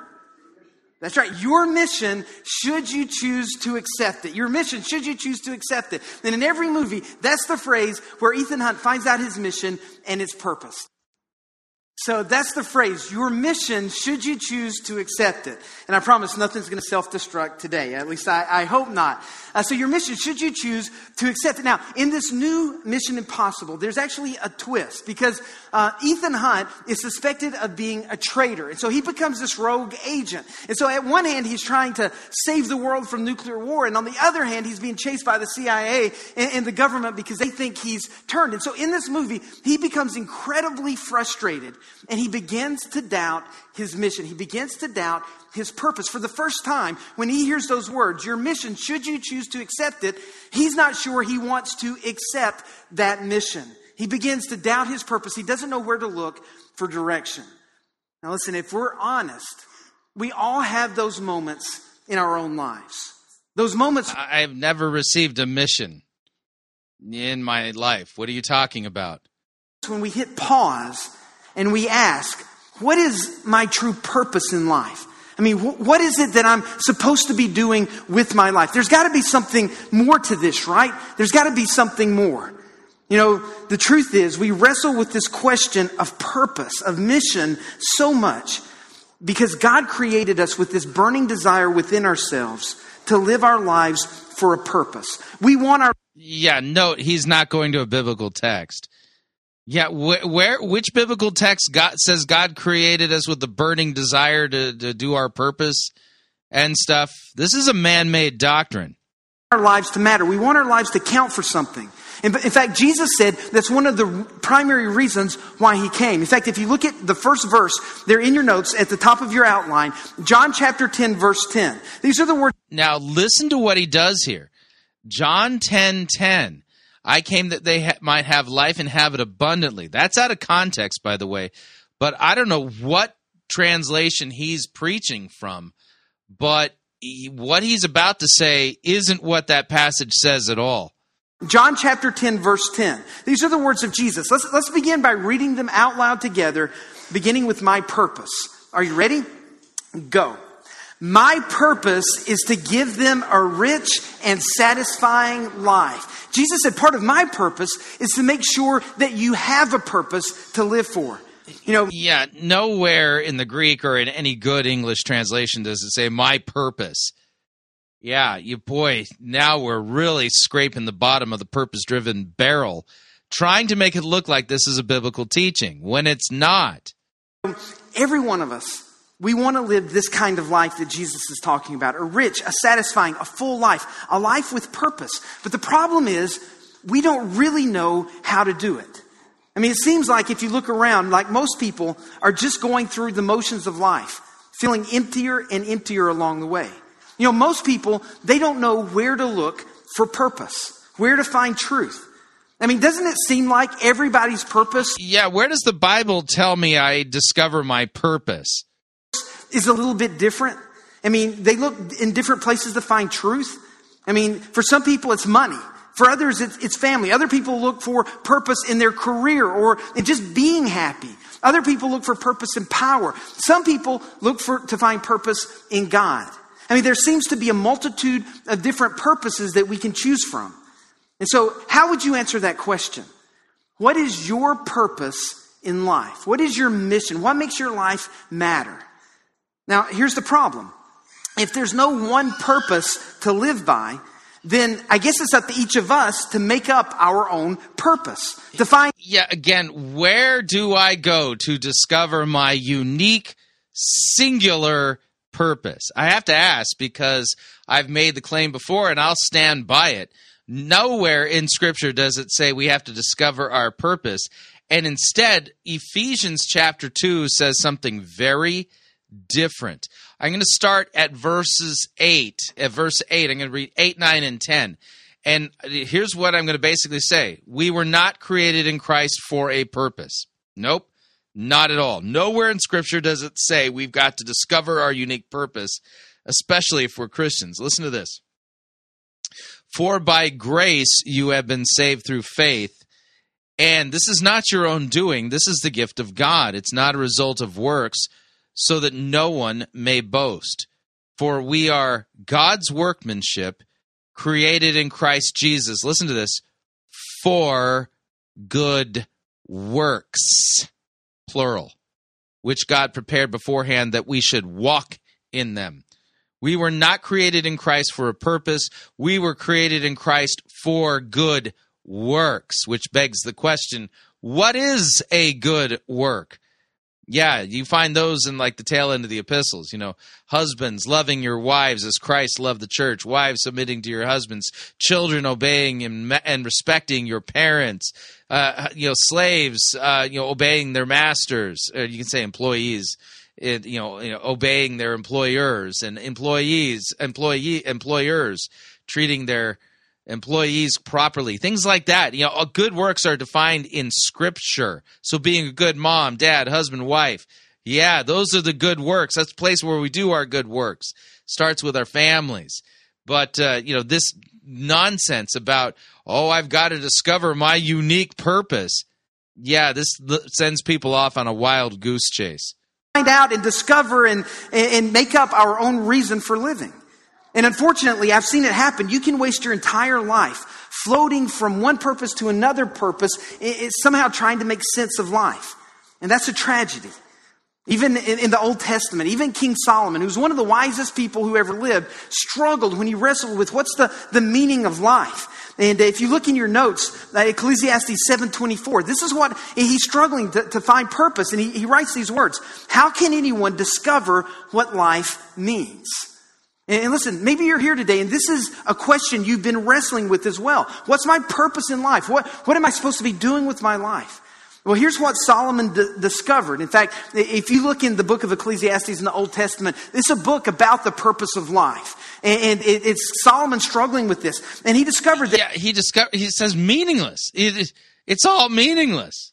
That if you don't have purpose, life is hard and it's confusing. In fact, look at this. That is not the point of Ecclesiastes. Wow, have you even read the book? When you have no purpose, life seems useless. Without purpose, it feels like you're wasting your life. Without purpose, life seems tiresome. It's exhausting to live your life every day and not have a reason. You're twisting Ecclesiastes. He didn't say life feels meaningless without purpose. He said meaningless. Meaningless. To be doing it. Without purpose, life seems unfulfilling. Life seems insignificant. Without purpose, life seems out of control. Now, I want you to hold your finger here for just a moment. Don't flip just yet. Look, the Bible teaches that if you don't have a purpose in your life, that you're always going to be lost. You're just going to end up trying to make up your own purpose. Or you're going to try to borrow a purpose from... Purposelessness is not what it means to be lost. Dead in trespasses and sins is what it means to be lost. You are utterly changing Scripture and redefining the problem that human beings have. Our problem is that we have sinned and fall short of the glory of God, not that we haven't discovered our purpose. Wow. Somebody else. And that's the worst thing you can see. Is when someone else is trying to live out someone else's purpose in life. And that purpose that you make up and you live for, it's not going to make sense. And it's not going to fulfill you. But here's the good news. You don't have to make up your purpose. God created you. No, the good news is that Christ died for our sins. You're preaching a totally different gospel, a different good news. And, that can't save you. With the purpose. And God wants you to know your purpose. He wants you to know your mission in life. And so listen, you can't just make up a purpose in life because God who created you, your creator, has given you a purpose. See, you were made, I want you to get this, you were made by God and for God. You were made by God and for God. And until you embrace that, until you understand that, your life is never going to make sense. Because it's only in God that you're going to discover your true purpose. And that's where you're going to find true significance. And so if you want to know your true purpose, you have to get to know your Creator. You know, just like with Ethan Hunt, God comes to you and says, listen, I love you. I created you. And here's your mission. Here's your purpose, should you choose to accept it. You know, the two most important days of your life, one is the day that you were born. The second is the day you discover why you were born. The day you discover your purpose in life. And if you haven't discovered your purpose for living yet, you're not living, you're just existing. You're not thriving, you're just surviving. And so what is your purpose in life? Well, open your notes to the inside. And I want to look to the Bible. I want to go to Scripture. And I want to do that to uncover 5 eternal purposes that God has for our lives. 5 eternal purposes that God has for our lives. So I may not know exactly what your career should be, but I can guarantee you there are 5 purposes that are laid out for us in the Bible that are part of your purpose. And if you embrace these, I tell you, your life is going to begin to make more sense. And so my true purpose in life, here's the first purpose: to find power to live on. Write that down. To find power to live on. Yeah, where is this list found in Scripture? In this order, I'd like to see that, please. Listen, you need a power source in life because there are a lot of things in this life, in this world, in this city that are going to drain your power, that are going to drain your energy and your strength, that are going to rob your vitality. Stress can rob you of power. Conflict can drain your life. Frustration can drain your energy.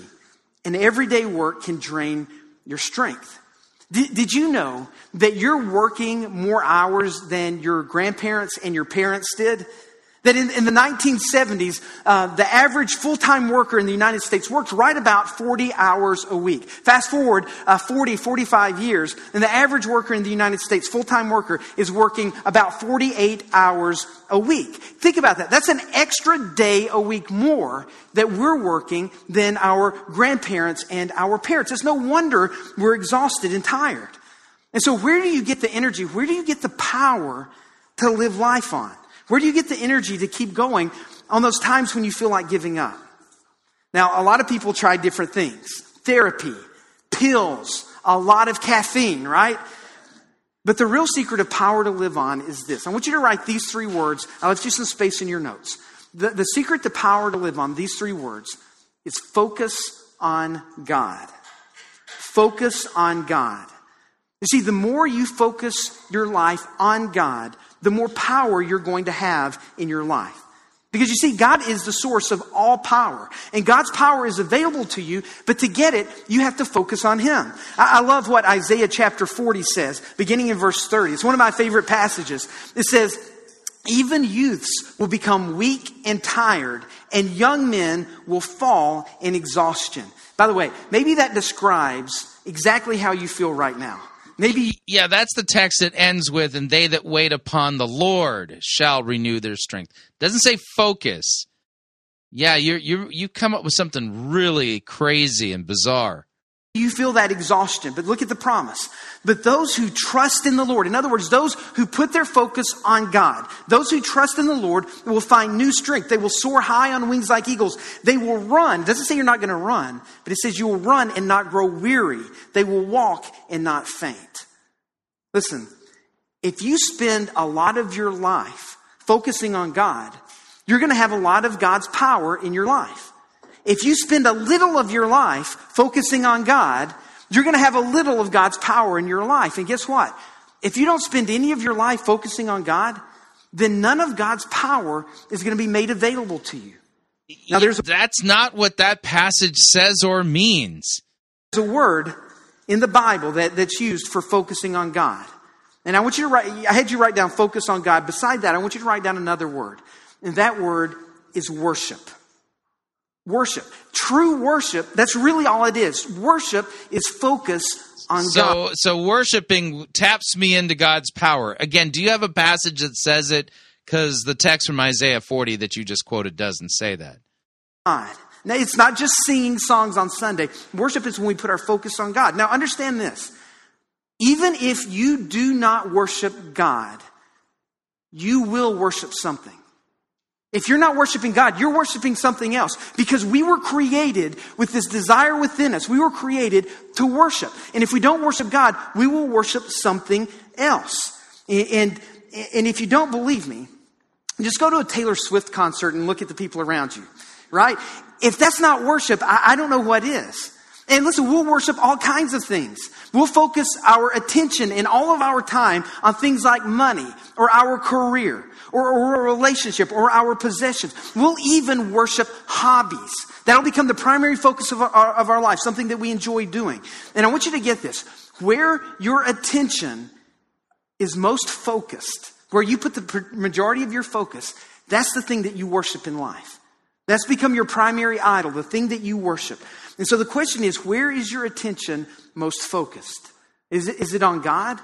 Or are you going to talk about the sin of idolatry? Yeah, if I have something other than God as my God, then I'm an idolater. That's the breaking of the first commandment. Worshiping something else. Now, tragically, most people worship the wrong things. We worship things other than God. Things that are incapable of bringing power into our lives. We worship things, in fact, that drain power from our lives. Because the only person worthy of our attention, of our focus, of our worship is God. Now, some people think worshiping God is when you sing songs. Some people think worshiping God is about a ritual.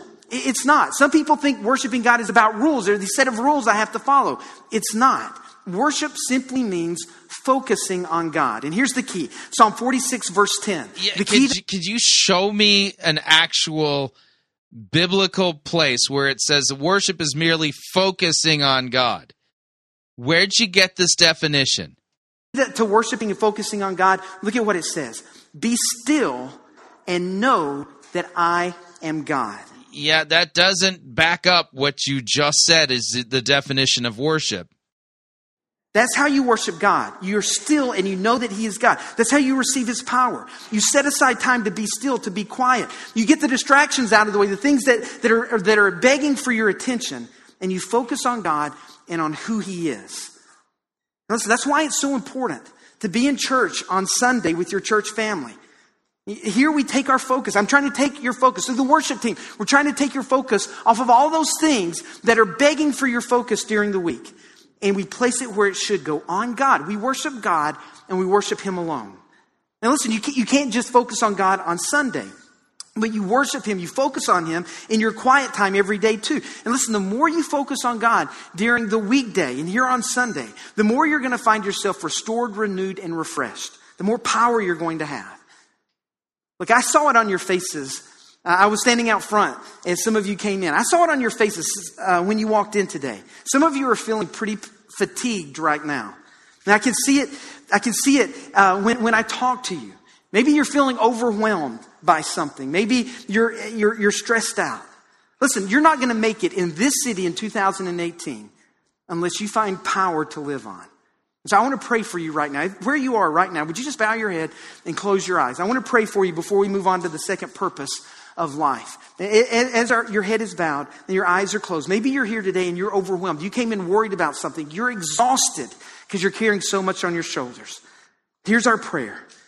God, I need your power to live on. I'm running on empty right now.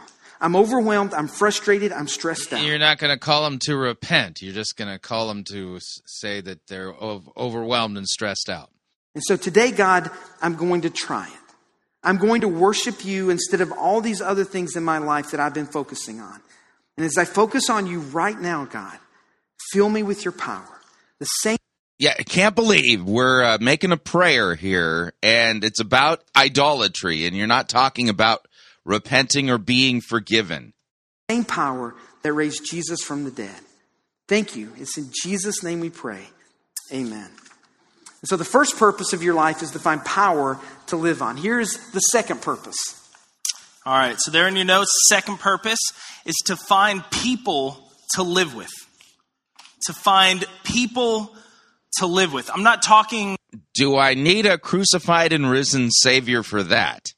About finding roommates on Roomies or Trulia. We're not talking about roommates. We're talking about finding people to do life with, to find that support network.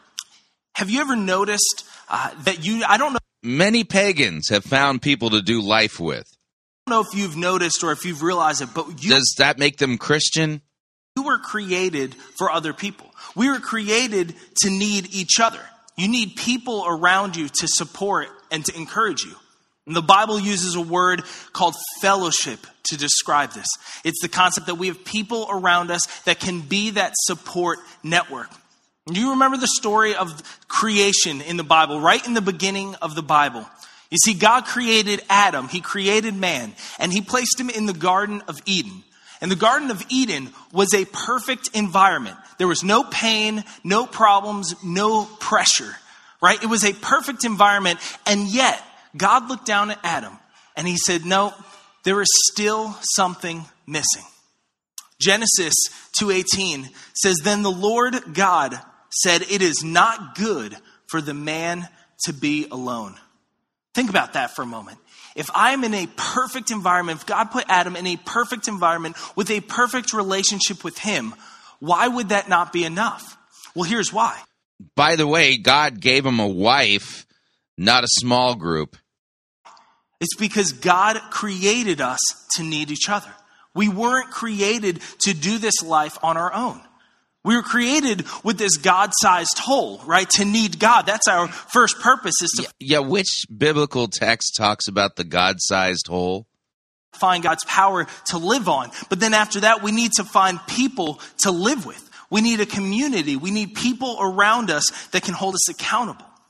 There was a study done that showed that if you... that viewed people who only had acquaintances, had no intimate relationships, nobody close to them. And this study showed that keeping that distance and completely isolating yourselves, you were 3 times more likely to die an early death. You were 4 times more likely to suffer emotional burnout. You were 5 times more likely to be clinically depressed. And you were 10 times more likely to be hospitalized for an emotional or a mental disorder. And why is this? It's because we were not created to be isolated. We were not created to live life alone.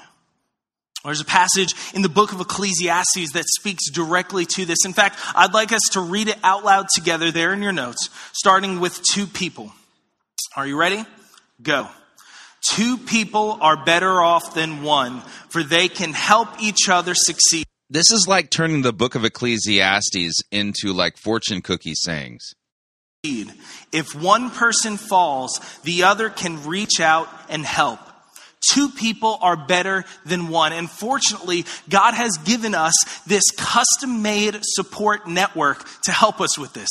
And it's called the church. It's called the church, the body of believers. You see, the church isn't just something you go to. The church isn't just something you do on a Sunday. You can check off your list and say, I went to church. There it is. The church wasn't designed around lights and music. The church was designed to be a family.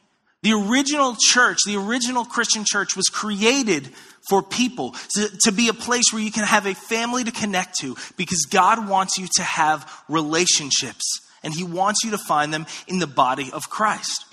Yeah, most people make these relationships quite naturally.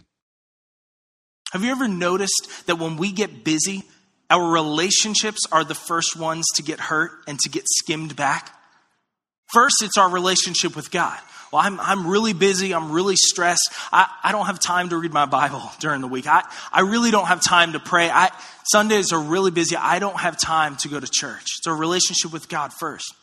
But then second, our relationships with others, especially Christians, are what gets affected. I don't have time to go to the Journey for the ice cream party because I build relationships with people. I'm too busy. I don't really have time to plug into a growth group and meet other people. I just don't. I'm too stressed. I don't have that capacity. But listen, when you start cutting away relationships out of your life, it always comes back to hurt. Always. Because you can replace things, but you cannot replace people. Yeah, what about your problem where you keep cutting the gospel and actual Bible passages in context out of the sermon? Boy, imagine the world of hurt you're causing by that. When you begin cutting away the relationships in your life and isolating yourself to your career, to a hobby, and you completely forsake the people that God has placed in your life and wants to place in your life, you begin to run dry. You can't replace people. And some of you are here, and I get that. Some of you are here, and I'm stressed. Maybe I go on Sundays, but I keep the church at an arm's length, right? I don't really get plugged in. I don't have that capacity. I can't do that. Well, you need to do that. You need to find that support network and build those relationships around your life. And we create environments for you to do that. We create environments where you can go and meet other people that are on a similar journey to you. If you would, grab that connection card that we were talking about earlier. If you grab that connection card and you flip it over to the back, you'll notice that there are so many ways for you to get connected. So many different opportunities, from seminars to play groups that we have. But the one I want to highlight is the last one in that next steps box, and it's our membership class. Now, the Journey has a membership class coming up on August 5th, and this membership class is your best opportunity. If you're here and you'd say, hey, that's me. I know that's me. I keep the church at arm's distance. I don't really have a good group of Christians around. This membership class is where that can change, because you're going to go and you're going to have the opportunity to meet other people who are newer to the Journey, who are plugging in to make the Journey their home church. You're going to learn a little bit more about the Journey and meet some of our pastoral staff, but more than anything, and more importantly, you're going to meet other people who are in the same season of life as you that need to connect and need to have that group. So on that connection card, check that off. If that's something you're interested in, if you have not been through our membership class, check that off, drop it in the offering bucket. This week we'll send you that information. It's a couple weeks away. You'll have all the information, no excuse to go. We're going to have lunch. We'll have childcare. I know that childcare is a big excuse as well. We have kids. We can't connect as much. We've taken care of that for this class to give you the opportunity to connect. So make sure to do that. Check that off. I don't want you to miss out on that opportunity. All right, so I need a power to live on. I need people to live with. And then my next biblical purpose in life. I guess we're done with the movie Mission Impossible. That was just the bait on the hook to get people to come to your membership classes and join a small group. Is to find principles to live by. Principles to live by. How about a gospel to be forgiven by? Find principles to live by. And we're talking about today the movie Mission Impossible, right? And in each one of the... Oh, finally, we get another tie-in. Oh, yay.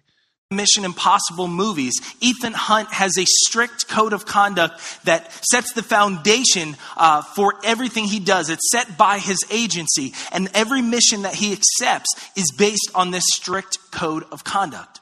And it's the same with us. That we need a clearly thought out philosophy in life. We need a foundation, a moral foundation, something that gives us stability when life gets confusing. You know the number one reason why parents bring their children to our Journey Kids program? It's because they want to give their kids a moral foundation early on. From an early age, they want them knowing God. They want to have that foundation set and something that they can begin building a life on. Well, that moral foundation is important for us as adults as well. We need that roadmap. We need that foundation to stand on, in some ways more than kids, because we have more. And so we need to You do know the Bible reveals more than just the law, things that we must do, right? Have that. And all of that is outlined right in the Bible. That moral code of conduct, that guideline that we need is found in Scripture. Well, look at what it says there in your notes in Joshua chapter 1. Scripture tells us, study this book of instruction, meaning the Bible, continually. Meditate on it day and night so that you'll be sure to obey everything written in it. Only then will you prosper and succeed. Yeah, that's talking about the Mosaic covenant, which is a covenant of works, not grace. And that's not a salvation covenant, by the way. Yeah. So we're getting law, lots of law. no repentance, no forgiveness of sins, no crucified Jesus on the cross. And now we've reduced the Bible to a bunch of rules that need to be kept. Yeah, I'm already depressed. Seed in all you do. See, everything you need, the principles to build your life on, are found in Scripture. They're right in the Bible. And we can't just do what's popular. We can't just, as Pastor Kerrick said, find my own set of foundations and conduct that I'm going to live by. There's a strict... Well, you're doing that with your church. ...outline there in the Bible. And now Scripture outlines what is best for us. Not just what is good. It outlines the best plan for our careers, for finances, for relationships, for sex. It outlines all of those details in the way that is the best. Yeah, they're commands, and to break them is to sin against God and earn his wrath. Best for us. We have to know that it's different and it's contrary to our culture. And because of that, we have to know it. We have to memorize it. We have to have it and to recall at a moment's notice when we need it. And when you walked in today, our greeters were handing out memory verse cards. Now, those memory verse cards we have available each and every week here at the Journey. They're usually on a table or up at these communion tables. They're opportunities for you to take God's word and commit it to memory. Well, I want to challenge you today. I want to challenge you to put that somewhere you're going to see it. Maybe it's with your Metro card. So each time you pull out your Metro card, you're reading it. Well, if you read that 3 or 4 or 5 or 6 times this week, you're going to memorize that verse and have it right there to recall. Maybe put it near your bathroom mirror. You're there multiple times during the week. And every time you're there, you'll be able to read it and memorize it. And you'll be able to have God's word right there when you need it. That solid foundation. Yeah, thanks, Bobby. You've got principles to live by. And that leads us to our next biblical purpose for life. Write this down. I need a plan to live out. I need principles to live by, but I also need a plan that I'm going to live out. And we talked about power, people, and principles. Now, really, when it comes to the decision of how you're going to live your life, you've got 2 options. One, you can live your life by design. The other option is to live your life by default. And so if you live your life intentionally, by design, it's planned out, you're going to make the most out of what God has given you. But if you live your life accidentally, if you live your life by default, where you're just making decisions... What does it mean to live my life by design? By the day, where you're just doing things as they come up, you're going to drift through life without a plan, and you're going to waste what God has given you. You're going to waste your purpose. Now, unfortunately, a lot of people live their lives accidentally. You know, we wake up each morning not knowing where our life is going, not knowing how we got to where we are, not even thinking about the kind of person we're becoming because of our life's choices. Sounds to me like these people need a career guidance counselor. I want you to understand, God has something so much better for you. He has a plan for your life. In fact, the very fact that you're alive shows that God has a plan for your life. And listen, as I said earlier, your life isn't going to make sense until you understand, until you embrace the fact that you were made by God and you were made for God. And so, how do I know God's plan for my life? How do I know what I'm supposed to be doing with my life, where I'm supposed to be? Well, I can say it in one word.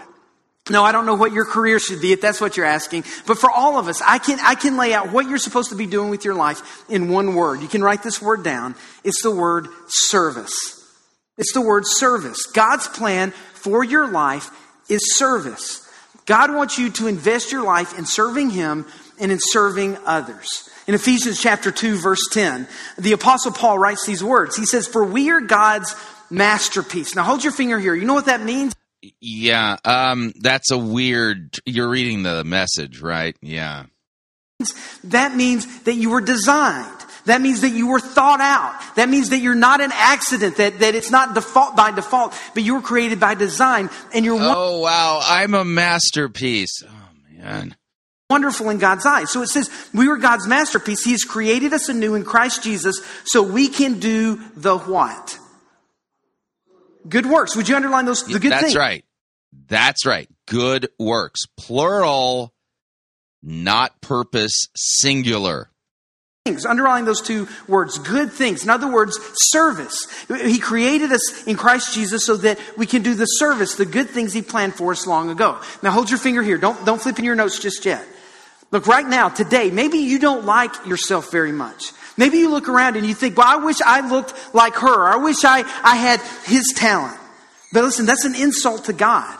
God wants you to be you. You're one of a kind. There's never been another person in the history. God wants me to be me. You're saying that without discussing a sin nature and the corruption and selfishness caused as a result of sin. History of the world who's been created exactly like you, and that was by design. You're created the way you are for a reason. And God has a special plan of how He wants to use you. God made you to serve. And I want you to get this. You will never be fulfilled. Life will never make sense until you get this, until you do this.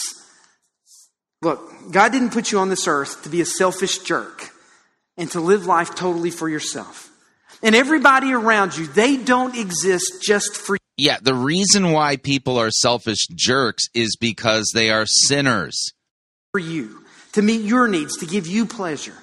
And if you think that, you're sadly mistaken. And you're not living, you're just existing. And you're going to be a miserable person. God wants you to make a contribution with... And you're going to be a miserable person. What about the fires of hell? Yeah, being a miserable person is like the least of their worries. They need to worry about the fact that they have sinned against a holy God and that Jesus is going to judge them. With your life. He wants you to give back, to make an impact in the world through the way that He made you. You see, when you get to heaven, God isn't going to say, why weren't you more like that person over there? God will never say that. But He might say, why weren't you more like the person that I created you to be? Why? Is this salvation by purpose? Why didn't you do what I designed you to do? So here's my challenge for you. Commit to serve God by serving others. And here's my challenge. Could you start this month? If you're not doing that at all, could you start this month and say, you know what, God, I'm going to give you 1 hour this month. 1 hour this month. Could you take that challenge and say, I'm going to serve? Take the 1 hour with God challenge this month. So that you can, you don't have to stand before God and God say, why weren't you more like the person I created you to be? Which again, what's the standard I'm being judged by at this point? Me being me. Oh boy. This is horrifying. Serve other people for God for 1 hour in this coming month. Bobby had you pull out your connection card earlier. I want you to do that right now. Flip over to the back, and I want you to look on the right-hand side at the bottom. You may have seen this section on the connection card before.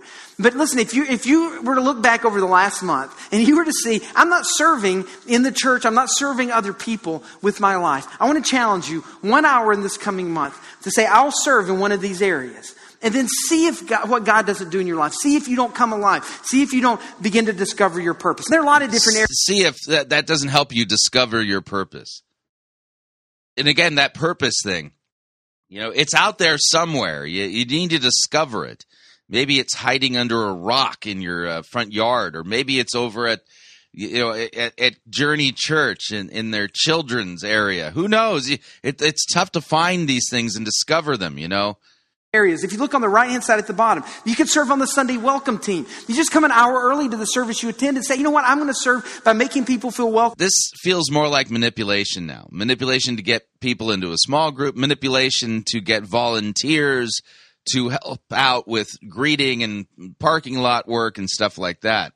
Welcome when they come. You can serve at the Journey office during the week and help us follow up with people or help us to prepare for the Sunday service. There's so much to do. You can serve with our team during the week. You can serve on the worship arts team. You say, I've got a gift where I can sing, or I can play an instrument, or I can work sound and lights, or I'm a designer. There are places for you if you want to do that. Or on the Journey kids team. You love kids. You want to invest in the next generation.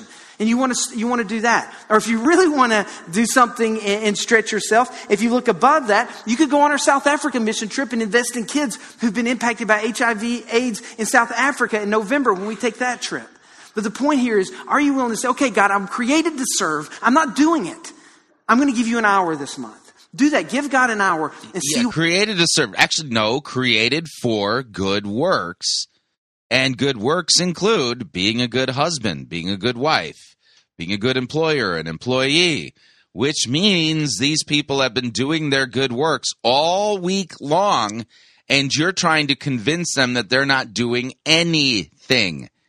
Man, this is a horrible understanding of what Christian sanctification is, because it makes people chase after some undefined purpose that they've got to discover, and makes it, my purpose has something to do with service, and yet the text says good works, plural, and good works are clearly defined in Scripture as to where they occur. So Christians who wake up in the morning, commute to work, who change diapers and, clean snotty noses and do the laundry and cook meals and, help with algebra and things like those are good works, every single one of them. And you're going to know you don't have to travel far to do it. You don't have to travel to Africa to do it. You don't have to volunteer, at a local megachurch to do them. You're already doing them. What he does in your life. The point is, don't get so caught up in the busyness of life that you miss the point of why you're here, of why he created you. Yeah, the busyness of life may in fact be the place where they're doing all their good works already. He made you to serve others. And so think about that. And I want you to flip your notes over to the back. Here's the fifth biblical purpose for your life. The fifth biblical purpose for your life. And that is to find passion to live for. To find passion to live for. I said this earlier, but everyone needs to feel like their life matters. You want to know that your life matters, that you're not just taking up space, that you're not just wasting oxygen. Sooner or later, every person, and by the way, it's better to ask now than on your deathbed, but every person asks, does my life really count? And now's the time to ask that question. Now, sadly, most people never discover God's purpose for their life. They live and die just existing. If you know what biblical good works are, you don't need to ask the question, does my life count? But God says, look, I didn't create you for nothingness. I created you for purpose, for meaning, for a reason.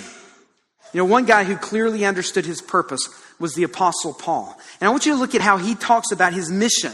Your mission, should you choose to accept it. This was Paul's mission. Acts chapter 20, verse 24. He wrote, but my life is worth nothing to me unless I use it for finishing the work assigned me by the Lord Jesus. He goes, this is the purpose that Jesus gave me. The work of telling others the good news about the wonderful grace of God. And let me just say this. If you're a Christian, if you're a follower of Jesus, this is part of your overall purpose as well. God wants to use you to help other people get to know him and discover their purpose as well. Get to know him and discover their purpose. That's not making disciples. What are you talking about? At the Journey, we want to do everything we can to help you discover your purpose, live out your purpose, your mission for your life. And so let me just talk to you in a personal way for just a moment as your pastor. Where do you start with this? I want to live a life of purpose. I want to do what I was created to do. Where do I start? Listen, if you want to know your purpose, you will never discover your purpose in life until you first say yes to Jesus Christ. You begin a relationship with him. That's the first step. Because apart from God, apart from the one who gave you purpose and created you, you can't discover that purpose. So the first step is to get right with God. In a moment, I'm going to pray. And as we pray, maybe that's the step you take. I'm going to connect with my Creator, the one who gave me purpose. And so you say yes to Jesus. What's the second step? Well, the second step, once you've said yes to Jesus, now this is important. It's back. Saying yes to Jesus. The Bible teaches that Christ says yes to us. He's the one who regenerates us. He's the one who makes us alive in Christ. What are you talking about? Baptism. Baptism, the Bible says, is the first step of obedience once you become a follower of Jesus. No biblical text says that about baptism anywhere. And let me just say this. There's some of you who are here today, and maybe it was this summer, maybe it was recently, maybe it was a long time ago. You made that decision to follow Jesus, but right now you're having a hard time clearly seeing God's purpose for your life because you haven't taken this step of obedience. You've said to yourself, I'm not going to do that. That's embarrassing. I'm not going to. So if you want to discover your purpose, you have to take the first step of obedience and get baptized. No biblical text says you'll discover your purpose after you're baptized. I'm not going to get baptized. That's fine. But I want you to understand, God's not going to show you the next step in your life, in your faith. So the reason why you haven't found the next step is because you refuse to do this obedience step of getting in the water. Wow. This is a crazy doctrine associated with the purpose-driven church now. Yeah, God's refusing to give you, help you discover your purpose until you get baptized. You're saying, God, I want you to show me what's big, what's next, steps 5 and 6. And God says, you haven't taken step number 2. If you're not obedient with me, if you're You are putting words in God's mouth. Not willing to show that you love me by being baptized as Jesus commanded. You're not willing to show me you love me by getting baptized. Now you've turned God into a junior high girl. If you won't show me you love me by getting baptized, I'm not going to give you steps number 5 and 6. Yeah. And then God passes a note to you, do you like me? Yes or no? And you write back, yes, God, I like you. Then get baptized. Oh my word, what on earth is this? Am I obligated to tell you what steps 3, 4, and 5 are? And there's some of you that are stuck. You're stuck in your life because you have not yet done the first thing that Jesus asked you to do. He gave his life for you. You accepted that free gift. You have eternal life. And then you said no to the very first thing he asked you to do. And so if you're here today and you've been putting that off, I want to encourage you to take that step. Sign up on the back of your connection card. Sign up at our baptism table that's in the lobby. That baptism is this Saturday. Don't put it off any longer because that could be the spiritual roadblock in your life that's keeping you from seeing God's ultimate plan for your life. So you say yes to Jesus. You get baptized. And if you've done that, then don't miss this. Then it becomes your mission in life to help other people find Jesus as well. To help them experience the same hope and purpose. Well, I haven't found Jesus in this sermon yet. That you have. One way that you can do that is by bringing your friends, bringing your coworkers to church with you. We're doing this series next week. Kicking it off. It's called Don't Be Afraid to Ask. We gave you a postcard.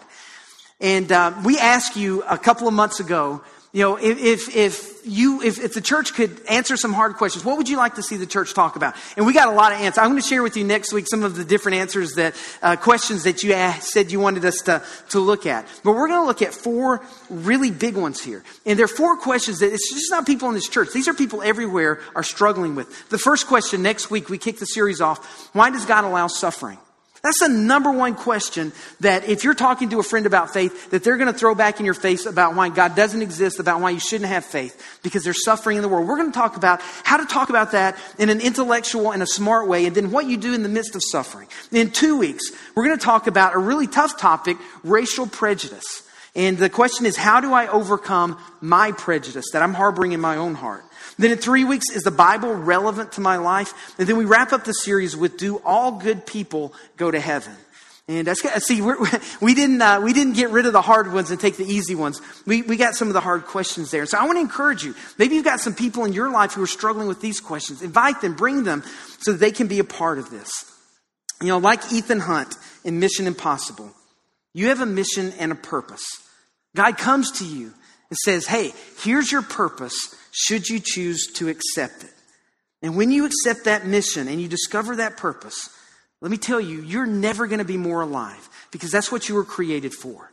But the secret to getting started in all of this is getting to know God, saying yes to Jesus and getting to know God. It's our final verse, 2 Peter chapter 1, verse 3. It's our final verse, so let's read it out loud together, beginning with, by his divine power. Are you ready?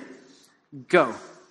By his divine power, God has given us everything we need for living a godly life. We have received all of this by coming to know him, the one who called us to himself by means of his marvelous glory and excellence. It starts by giving your life to Jesus Christ, by getting to know God. That's the first step to finding your purpose in life. Do that today, right now, as we pray. Would you bow your heads with me right now? Let's bow. Done. Wow, what a complete mess. And, the more I hear sermons like this, not movie sermons, but, ones trying to convince you that God wants you to discover, God's going to discover for you. He's going to reveal it to you so you discover your purpose.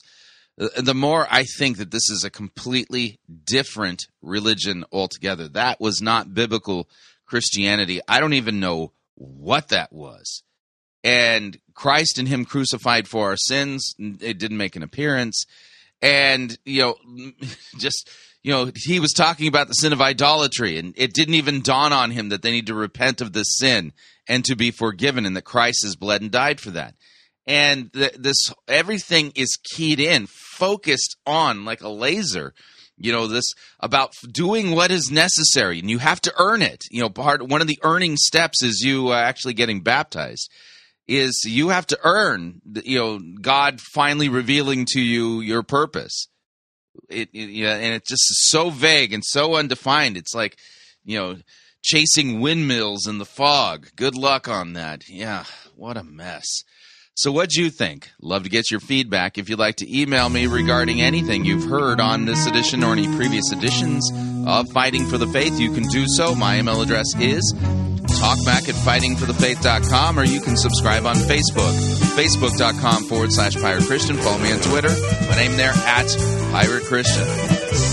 Till tomorrow, may God richly bless you in the grace and mercy won by Jesus Christ and his vicarious death on the cross for all of your sins. Amen.